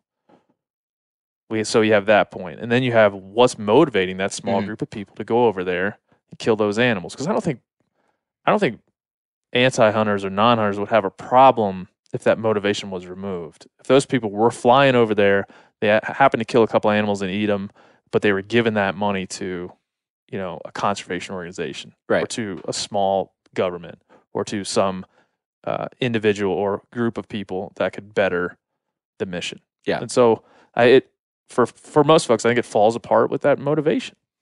O'Reilly Auto Parts are in the business of keeping your car on the road. O'Reilly Auto Parts offer friendly, helpful service and the parts knowledge you need for all your maintenance and repairs. If you're confused about what part you need, like what wipers are going to be the best, what replacement headlights are going to be the best, go into O'Reilly and talk to the people that work there because they're great and they're super friendly and they'll get you squared away where you walk out knowing you got the right thing. They've got thousands of parts and accessories in stock, either in-store or online, so you never have to worry if you're in a jam. Do you need your windshield wipers replaced? You need a brake light fixed? You need some quick service? They'll help you find the right part or point you to the nearest local repair shop for help. The professional parts people at O'Reilly Auto Parts are your one-stop shop for all things auto do-it-yourself, and you can find what you need in-store or online. Stop by O'Reilly Auto Parts today or visit us at O'ReillyAuto.com/MeatEater. That's O'ReillyAuto.com/MeatEater. So it's hard to separate the motivation from the end result. Yeah, and I think that that's something we're actually talking a lot about. To boil Volume 3 down to the when I say it's stated in like a one statement, it's there's a lot of amazing animals in the world, and for one circumstance or another, a lot of them have to die. Yeah. And thankfully, there are a lot of systems in place that make sure that that is done responsibly, sustainably, and financially sensibly. I don't know if you can use two leads in a row, but no, you can. Yeah, so in that sense, right, the conversation I've always had about Africa, right, because I filmed a gamut, right? Mm-hmm. Some guys saved their whole life to go on a buffalo hunt and like cried the first time they shot a buff with their 470 double rifle, which was amazing, right? And then I've got guys who like just couldn't care less. This is their 20th safari, right? And just like with any job, you keep your mouth shut, right? You bite your tongue and you say, you know what? This guy doesn't uphold what I feel to be are the virtues of hunting, and I feel like somebody should appreciate what they're being able to do right here, but they don't, right? Thankfully, the system is in place where the money they're paying is going to the people who do care and are helping that continue. But that's something that we're trying to do, is show that there's a difference, right? There are the people who don't give a shit. They just want to kill, right? But that's not most of us. And so I think that creating that distinction for the public, right? Because when someone looks online and they see sensationalized Facebook posts or some, main media slander, they lump hunters all into that category. Well, and that's the narrative. Let's be honest. No, it is. The mainstream, however you would define mainstream, that's the narrative that's pushed. Absolutely. And it's often like push the narrative to the point now where there's enough people questioning, okay, well, what's the counter narrative? Right. That even when you watch the new CBS thing or any of the documentaries, you find people embracing the counter narrative enough at least to address it. Exactly. And set up the two different sides. Yeah. So I think that that's really the point, is to show that, look, there's more than that, right? Yeah. And to do that requires a little bit of separation from that, right? And so, not to say that one's holier than thou, right? But it's one of those things where I found myself being held accountable for someone else's actions, and I don't really think that's, you can't say it's fair because that doesn't matter, but you know what I mean? I'm trying to do something about it. Yeah. Right? To show that there are other people in this world who do things differently, and those guys are assholes, right? Maybe the one guy is a dick, but you know what? He does pay a lot of money, and that money goes to the right places, so we can accept the bad behavior of grandpa. And he can still hang out, but we just need to know that, like, we have our differences. And I would hope over time that that the support of some of the, and I worked for a lot of guys who are Texas kind of oil barons, right? And they're some of the nicest, most humble people I've ever met in my entire life. But they're old school. Right, and they're super conservative, and I'm not a Democrat or a liberal by any means. I spent my entire life in Texas, but so I try to stay middle of the road. It's my job now to be an observer and understand both sides and try to find a solution, not a solution, but at least progress towards a solution. And so the conversations I'm having with guys, like Larry or some of my former clients is, listen, we're all going the same direction. Right? We all have the same goal, but the road that we've been on before isn't working. And so we're trying to go on a different road. And more than anything, we just need your help, right? And we need you to understand that this is not some infiltration, greeny, whatever you want to call it. It's a psychology move. It's a chess move, and we need the backing. So, those are conversations I'm having with leadership of some of these organizations is we need Meat Eater. We need, BHA. We need all of those, but we also need this too, because when you look at the spectrum, we've got to cover more than just the ground we're currently covering. Yeah. And so that's what I'm trying to do. Yeah. I mean, when you have these conversations with folks in those positions, because I think I've probably made the mistake in the past of condemning those entire organizations. Because when I go, I think Wild Sheep does a pretty good job of. Yeah, they've done a pretty good job. Gray Thornton and crew have done what I would say is a great job of understanding what's going on and trying to. You go to their show and you really feel that they're making an effort to kind of see both sides of that coin, see how it was, see how it needs to be, and really put that all together in one thing. What's the conversation with folks at like Safari Club or Dallas Safari Club? Do they see it when you talk to them? Do they recognize it? Are they worried or is it insular? Seeing it more, right? Because I mean, it's a 272-page book. It's not something to be like, here, read this pamphlet real quick, right? And it's pretty in depth. I think that the hunting industry or a lot of these organizations, right, however good our intentions might be, in most cases, it's a room full of members of the same club all agreeing with each other. Mm-hmm. And when that conversation goes outside of the room to people that aren't part of that club, a lot of times it ceases to be productive because the communication is broke down, right? And so in the same way that you can think about a PR campaign or a communication strategy or a style guide, that's what we're trying to do, is create a new method of communication, of visual representation that is still is accomplishing the same goals, but again is we're trying to go around it. So when they see that, they're not thinking about Cecil the Lion, even though we're going to talk about it, and we're going to hit him with the truth. So I think that's, no matter what it is, right? Because so much of the messaging of these organizations is interior, right? It's to other hunters, it's this or that, which is important, right? Because there's a lot of hunters who, could perhaps stand to learn more about, public land, or do more than just pay the Pittman-Robertson tax, right? Or get involved, right? That's all stuff that's good. But like we all agree that those numbers are going down. So where's that going to come from? And I personally believe it's going to come from outside. And the only way to accomplish that is to communicate in a different way. Yeah. Do you feel like, I'm sure I'm guilty of this at some level too. Do you feel like you talk so much about it and you think so much about it, and you think about, like you said, it's not a new way, but it's just like your way of articulating what hunting is, or what it could be, or it's really its value proposition for society, which I think is what we're talking about anyway. Yeah. Like, is it valuable for society? Yes or no? Right. That's what everybody wants to know. Is hunting, we're in a different spot. We have human linkage, like all the way going back to when we were hominids to this activity. So there's no arguing that. But in the modern sense, the links in the chain are starting to get broken. Yeah. So is there a version of this where you're worried about pulling the wool over people's eyes? Like, hey, this is how it really is, right? Modern Huntsman is how it really is, but people the people that I don't agree with can remain under the cover of what I've created to do the things they want to do. No, absolutely not. I do not in any way believe that this is, hardline. This is the way it should be.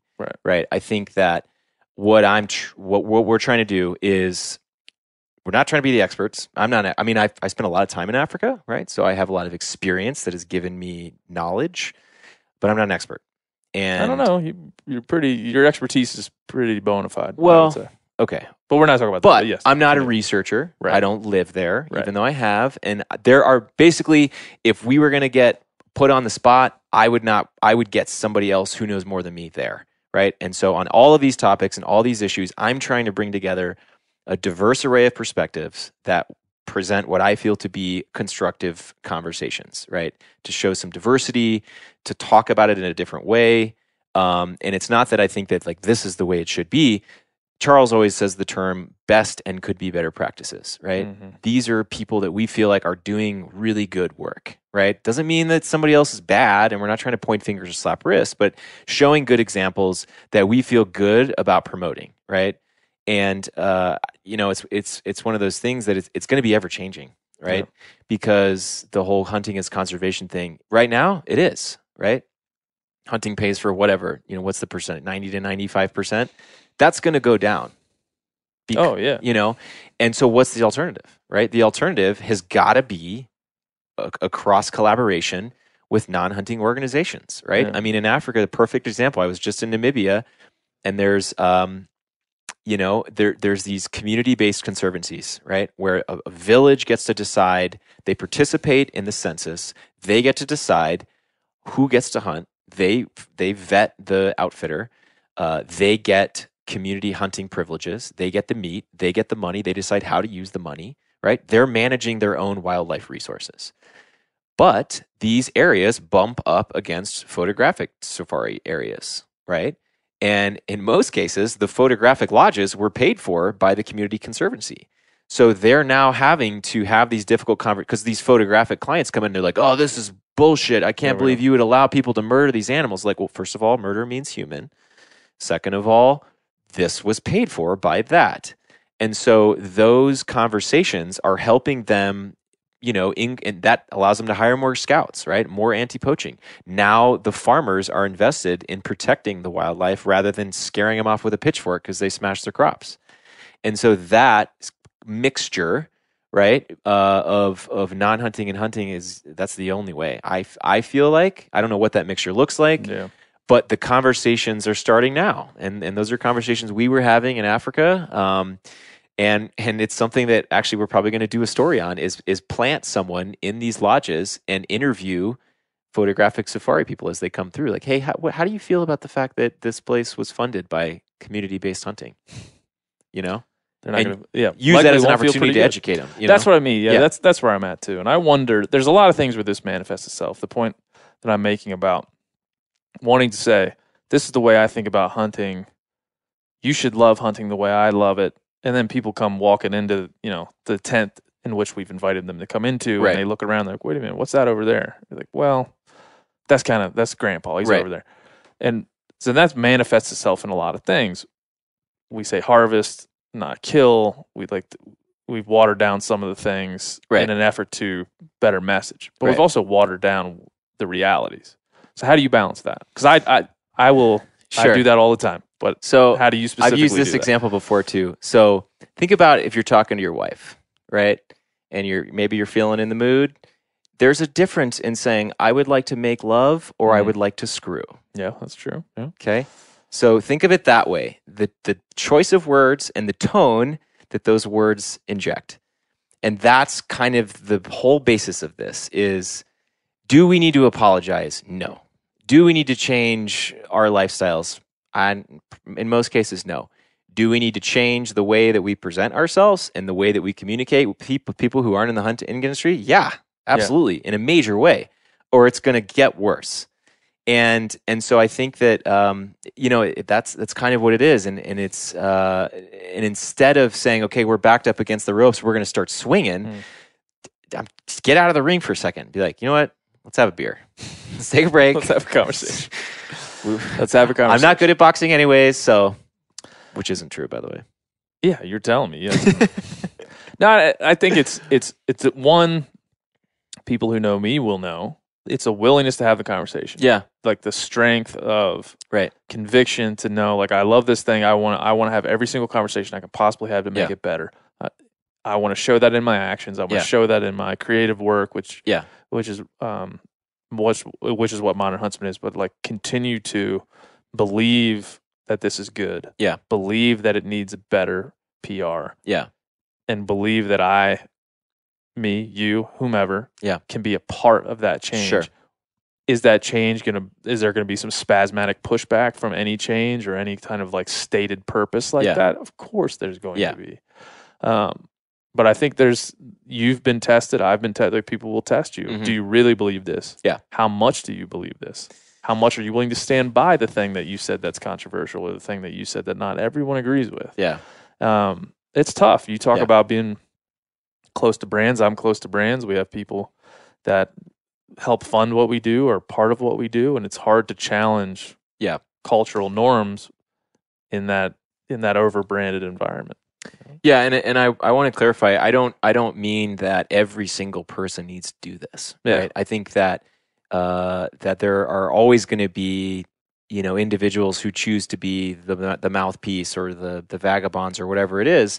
That this isn't like, oh, everybody needs to become better. It's more about an awareness of the need for it, right? And I know that not everybody is going to agree with what I say or that is going to support Modern Huntsman. And it doesn't matter what I say or what I do. There's going to be some people who just hard line in the sand against it for whatever reason. And that's fine. I would just hope that they would have the ability to understand what we're trying to accomplish. And in the same way that the diplomats and conservationists and statesmen before us had a sense of classy competition, to just respect it and respectfully disagree, right? Instead of drag it through the mud or debase it for some reason that isn't true. And that's still going to happen, right? Yeah. But, situations like this, to be able to, for the first time ever, actually talk about this with you, about why. Yeah, I mean, it's like I said, I beat this drum a lot, but I feel like the reason that this is interesting to me and the reason hunting and sporting ethics are interesting to me and the reason that conservation, other than its tangible benefits, is interesting to me is because as a practice, it's always shifting and moving and growing. ecology is that way. Yeah. Ecosystems are that way. The outside world is that way. Always moving, shifting, growing, changing. You always have to react to what's happening. You can't always manage wildlife in the way that you've always managed wildlife. And you can't always talk about hunting the way you've always talked about hunting, and you can't always practice ethical place your ethical boundaries in the same places. You have to move and shift them around based on your personal experiences and your situation. So that's why it's endlessly interesting to me. It may never come to a conclusion. It likely will never. Right.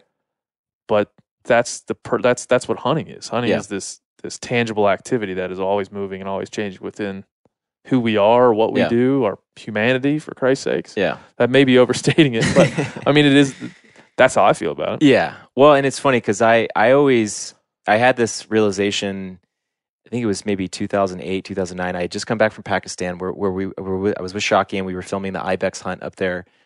And I stayed for an additional 3 weeks. I'm going to tell a side story and I'll come back to that. Please. With Corey's brother, Buck Knowlton, who, side note, got noodling legalized in the state of Texas. And we stayed in Pakistan for another 3 weeks. One of the most amazing places I've ever been. And we had a little guide who took us around and saw museums and went hunting. And we had grown beards out, and we were wearing the shalwar kameez just to try to blend in a little bit. And we were in Lahore, which is, I believe, the capital. And Buck and I were driving around. We were in like a Toyota Camry, and it was clean and it wasn't dented up. So it's a pretty nice car for there. And this guide is driving us, and we're going down this road, and there's like donkeys jumping on cars and just madness. And this cop car just comes screaming up next to us, runs us off the road, screaming, pointing to get out of the car, aims his gun at my head, shouting at me in Urdu. And we had no idea what was going on. And it turns out there had been a terrorist attack, and I fit the description of one of the terrorists. Remember that famous National Geographic picture of the girl, the Afghani girl? Yeah. She's Patan, which is a region in Pakistan that just so happened that these gunmen were from there. And so it was a green-eyed, dark-haired, light-skinned guy. So I almost got gunned down on the side of the road in Pakistan. And after that, we showed them our passports. They're like, "Oh, hey," they're all friendly at this point. So, and then I went home, and when I would try to tell this story, or actually, I don't even think I ever told my mom that story. But when I try to tell any story or have a conversation, I think about my small town Texas mother. How do I tell a story in a way that she will take something away from it, right? That she can understand it. That can't be so in the weeds and jargon and big words and based on individual experience only, that it's got to be something that, and I say this every time. I need to look up whose quote this actually was, but it was one of the classics, right? Galileo or Aristotle. Somebody real smart. And dead. They said, "What good is wisdom if the common man can't understand it?"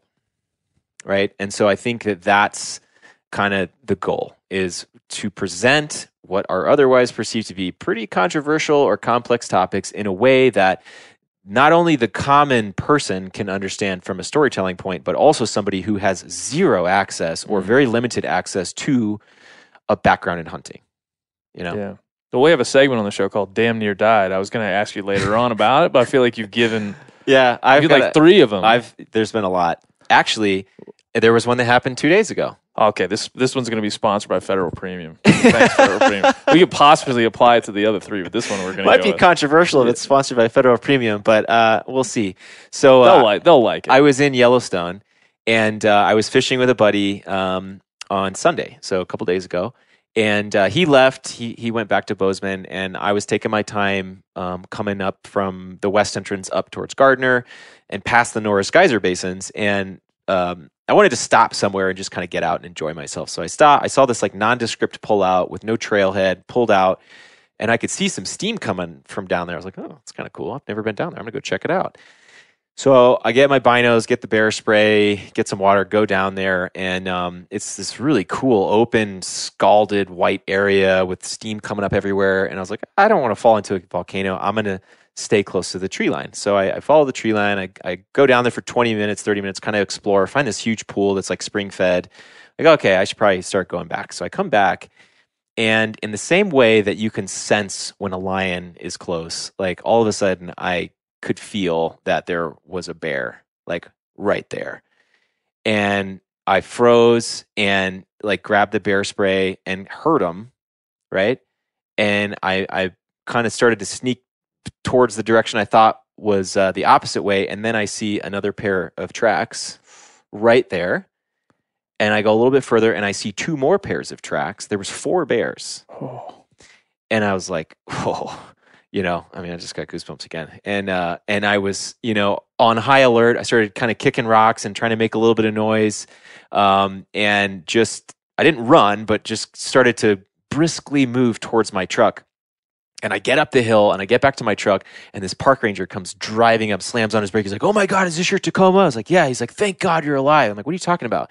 He's like, "We just chased this super aggressive female and her 3 cubs off the road down to exactly where you were." And so probably within 30 seconds, this like pissed off female and her 3 cubs came running through there. And I missed the tracks by like this much. Yeah, they would have just kept running with you in their mouth, probably. And so and then he kind of made light of it, But you're alive. Yeah, pretty much. And same as your buddy back there in Africa with the lion. So yeah, that was an exciting end to the Yellowstone trip on Sunday. Well, good. You got like 4 damn near dieds in one podcast, and there's more if you need them sometime. Yeah. Well, maybe I'll have you call other guests and like see danger shit that you've done to them. But yeah, I mean, I think all this conversation for me, it can get repetitive for me. So it's nice to have you come here and just kind of explain what your mission is, what the purpose of Modern Huntsman is, and your vision for it. Because I've been in journalism for 10, 11 years, something like that. I think every print writer, every creative that puts together media would take a look at Modern Huntsman and be like, "This is good." Like it's good for a lot of reasons. It's quality paper. It's good photography. It's well thought out. It's diverse, and not only in its subject matter, but in its personalities and in the characters within it. So, that's what I think, and I've thought that since the beginning. And so, kudos for that. I think it stands out in that way above a lot of things that are done in its own way. So, and it's got its own personality, like it's got its own function within the world. It's clear to me. So thanks for that. I think there's no bad effort. It's a net positive no matter how it shakes out. Yeah. Well, and it's one of those things where we're going to stumble and how high the stakes are, right? Mm-hmm. So it's so difficult to move forward in, the way that you feel like is the right way. Because if you say the wrong thing, you do the wrong thing. In a lot of cases, you can't take it back, right? Or it could be the end. And so it is, the stakes feel very high. And I remember trying to explain it to my mom, and she was like, "Tyler," she's like, "it sounds like you're just diving head first into controversy." Your mom's Texas accent. I was like, pretty much actually. Thank you for pointing that out. What's wrong with you, Tyler? Yeah, come home. Actually, side note, my first name's actually William. I go by William Tyler, and which was a pain in the ass growing up because you get called in elementary school and they're like, William Sharp, I'd have to say here, but I go by Tyler, and then all the kids make fun of you. Straight up, I asked her about 5 years ago, "Why did you name me William Tyler and decide to go by my middle name?" And her straight answer, she goes, "Well, I named you William Tyler because I hope when you grow up, we call you Billy T." So if Modern Huntsman crashes and burns and I fail, and you see this, I'm going to become an outlaw country singer named Billy T. So look out for that release. I'll be looking for Actually, please don't look out because that would be a bad sign. That would be terrible. Yeah. We're going to look at some of the people that are in Volume 3. When's Volume 3 come out, by the way? So it should be shipping hopefully next week. Oh, by the time you hear this, it'll be out in the world. Yeah. So go pick it up. You got, this is to your credit. You have Dude Perfect. Tell people who Dude Perfect are. If they yeah, so they are 5 just friends from Texas who started making trick shot videos in their backyard. And I didn't know this, but the first YouTube video they ever posted, Good Morning America called them The Next Day. And since then, they've fluctuate between number 1 and number 2 YouTube channel in the world. Oh, they got a show on like what, Nickelodeon? They have a partnership with Bass Pro and all that, but I think they have about 40 million. I'm sure it's more by the time we've done the interview.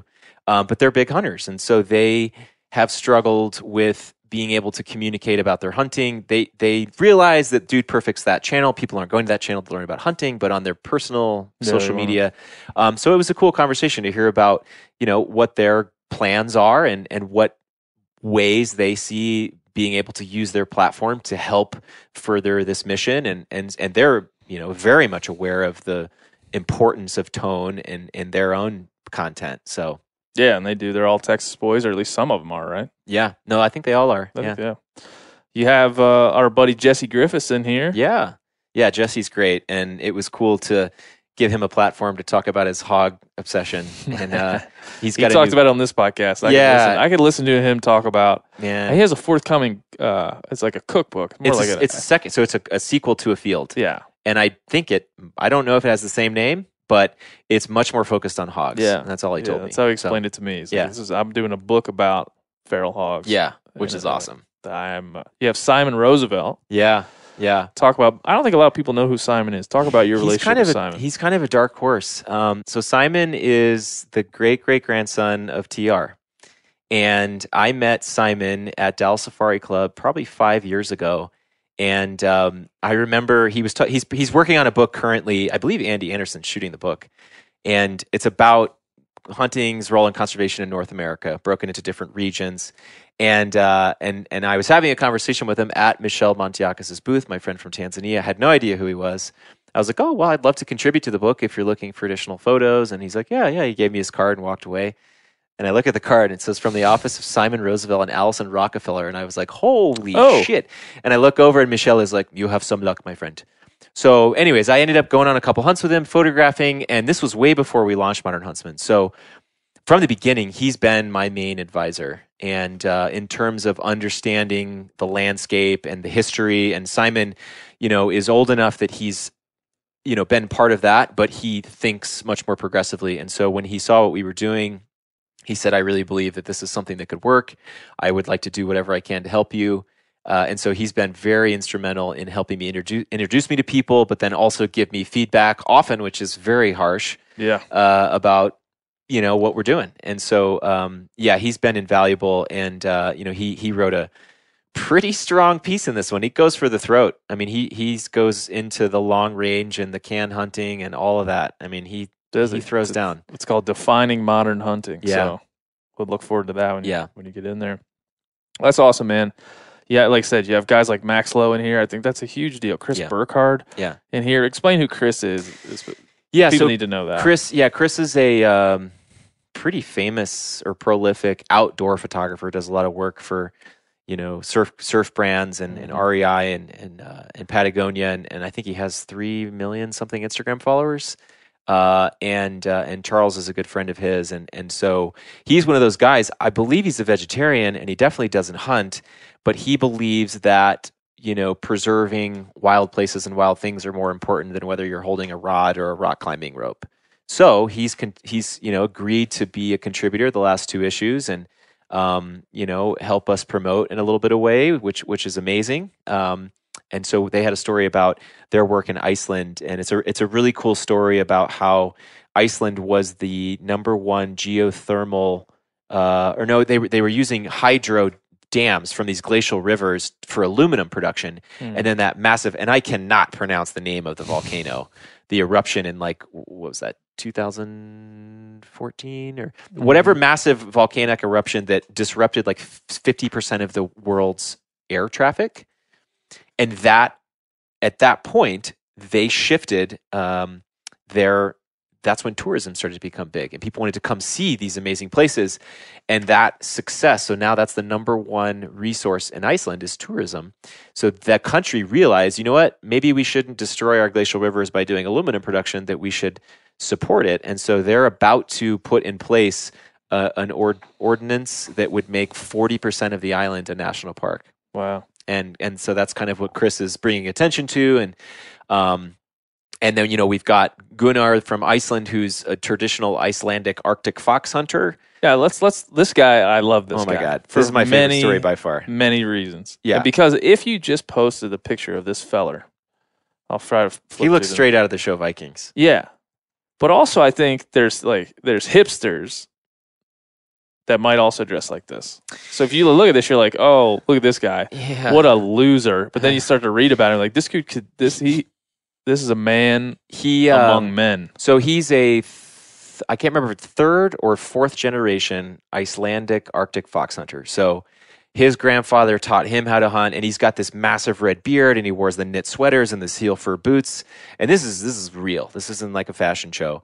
And he wrote this amazing story. It's definitely my favorite one in the issue, about the history of when the Vikings first landed in Iceland. They had to compete with the Arctic fox for the same food source. And so over time, and a lot of it has to do with the eider birds, right, and which are endangered, and or that they were preying on the livestock, which in Iceland, like if you don't have your livestock in the winter, you're done for.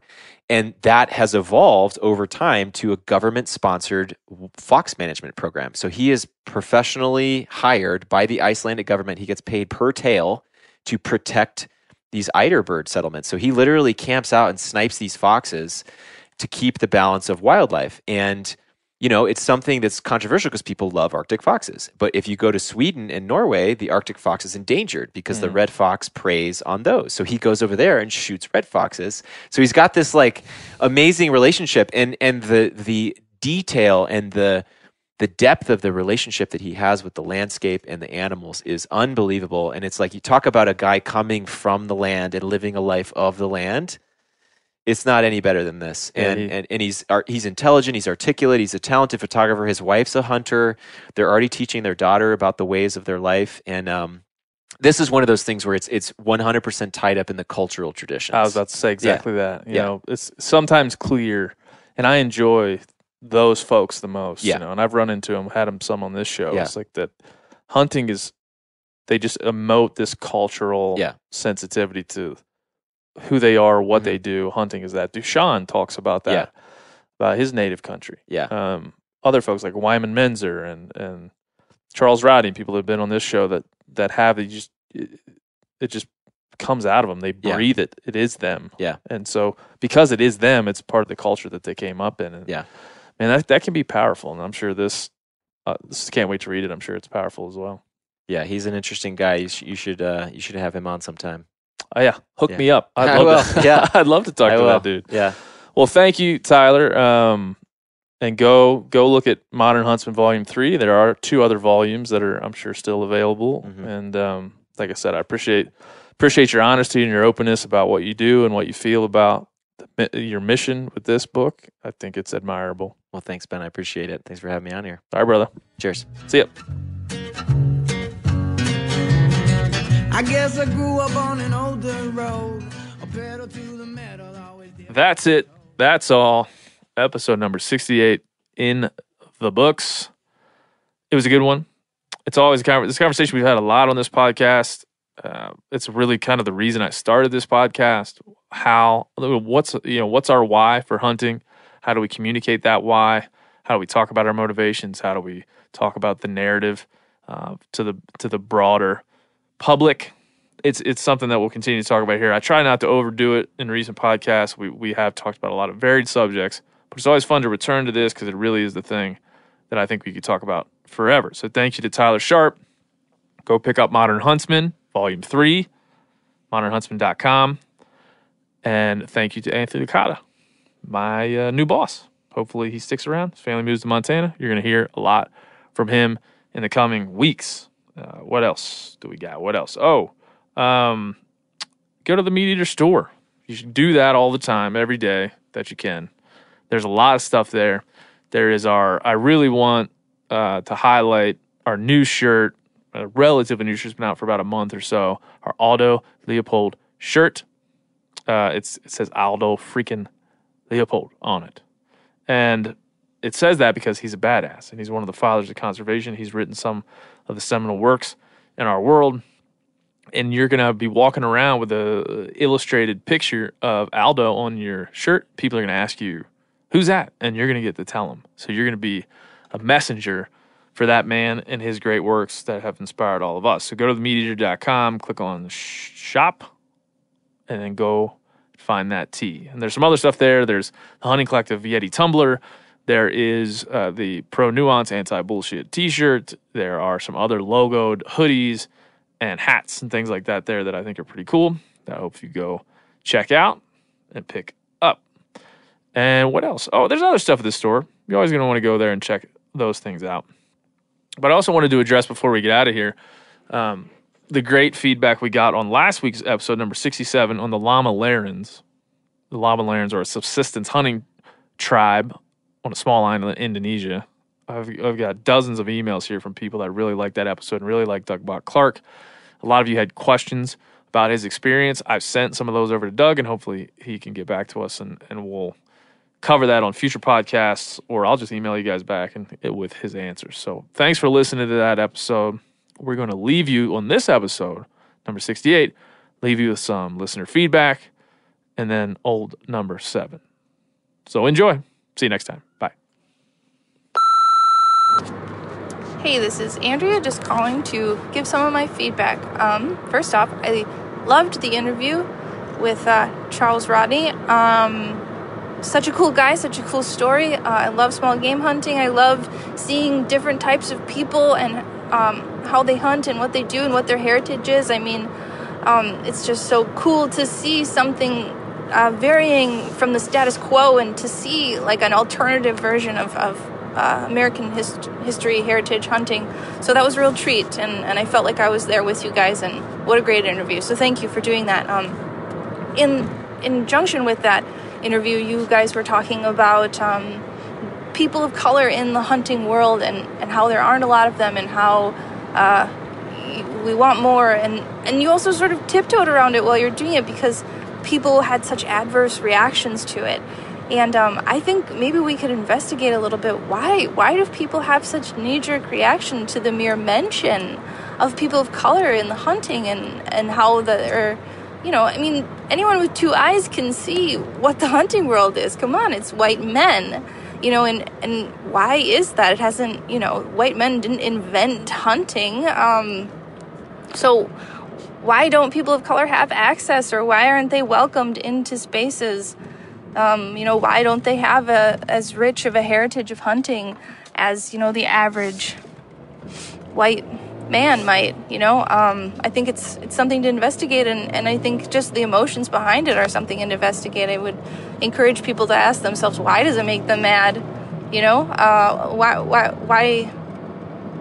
Why?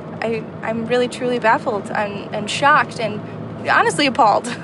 They say don't read the comment section, and I honestly wish I wouldn't have had read it, but what's done is done, so I'd love to hear more about it. Thanks, bye. Hey Ben, this is Nate Schneck from Western Minnesota calling in. Hey, I just want to tell you how much I appreciate your podcast. Really appreciating all the turkey content that you put out this spring. I am an adult onset turkey hunter. I've been hunting a lot of other stuff, mostly whitetail deer since I was a kid. But this was my first spring turkey hunting. Went out with the DNR program and NWTF kind of joint program. Got on a bird within 30 minutes of getting out my first morning and was able to get a really nice tom. And I am hooked. Keep up the good work. Keep it rolling. I wouldn't be opposed to more turkey talk during the summer. Thanks, man. Thank you, Jack Daniels. Number 7. Tennessee whiskey got me drinking in heaven, and angels start to look good to me. They're gonna have to deport me to the fiery deeps. Oh, to the fiery deeps. Drinking in the fiery deeps. Oh, to the fiery deeps. Drinking in heaven.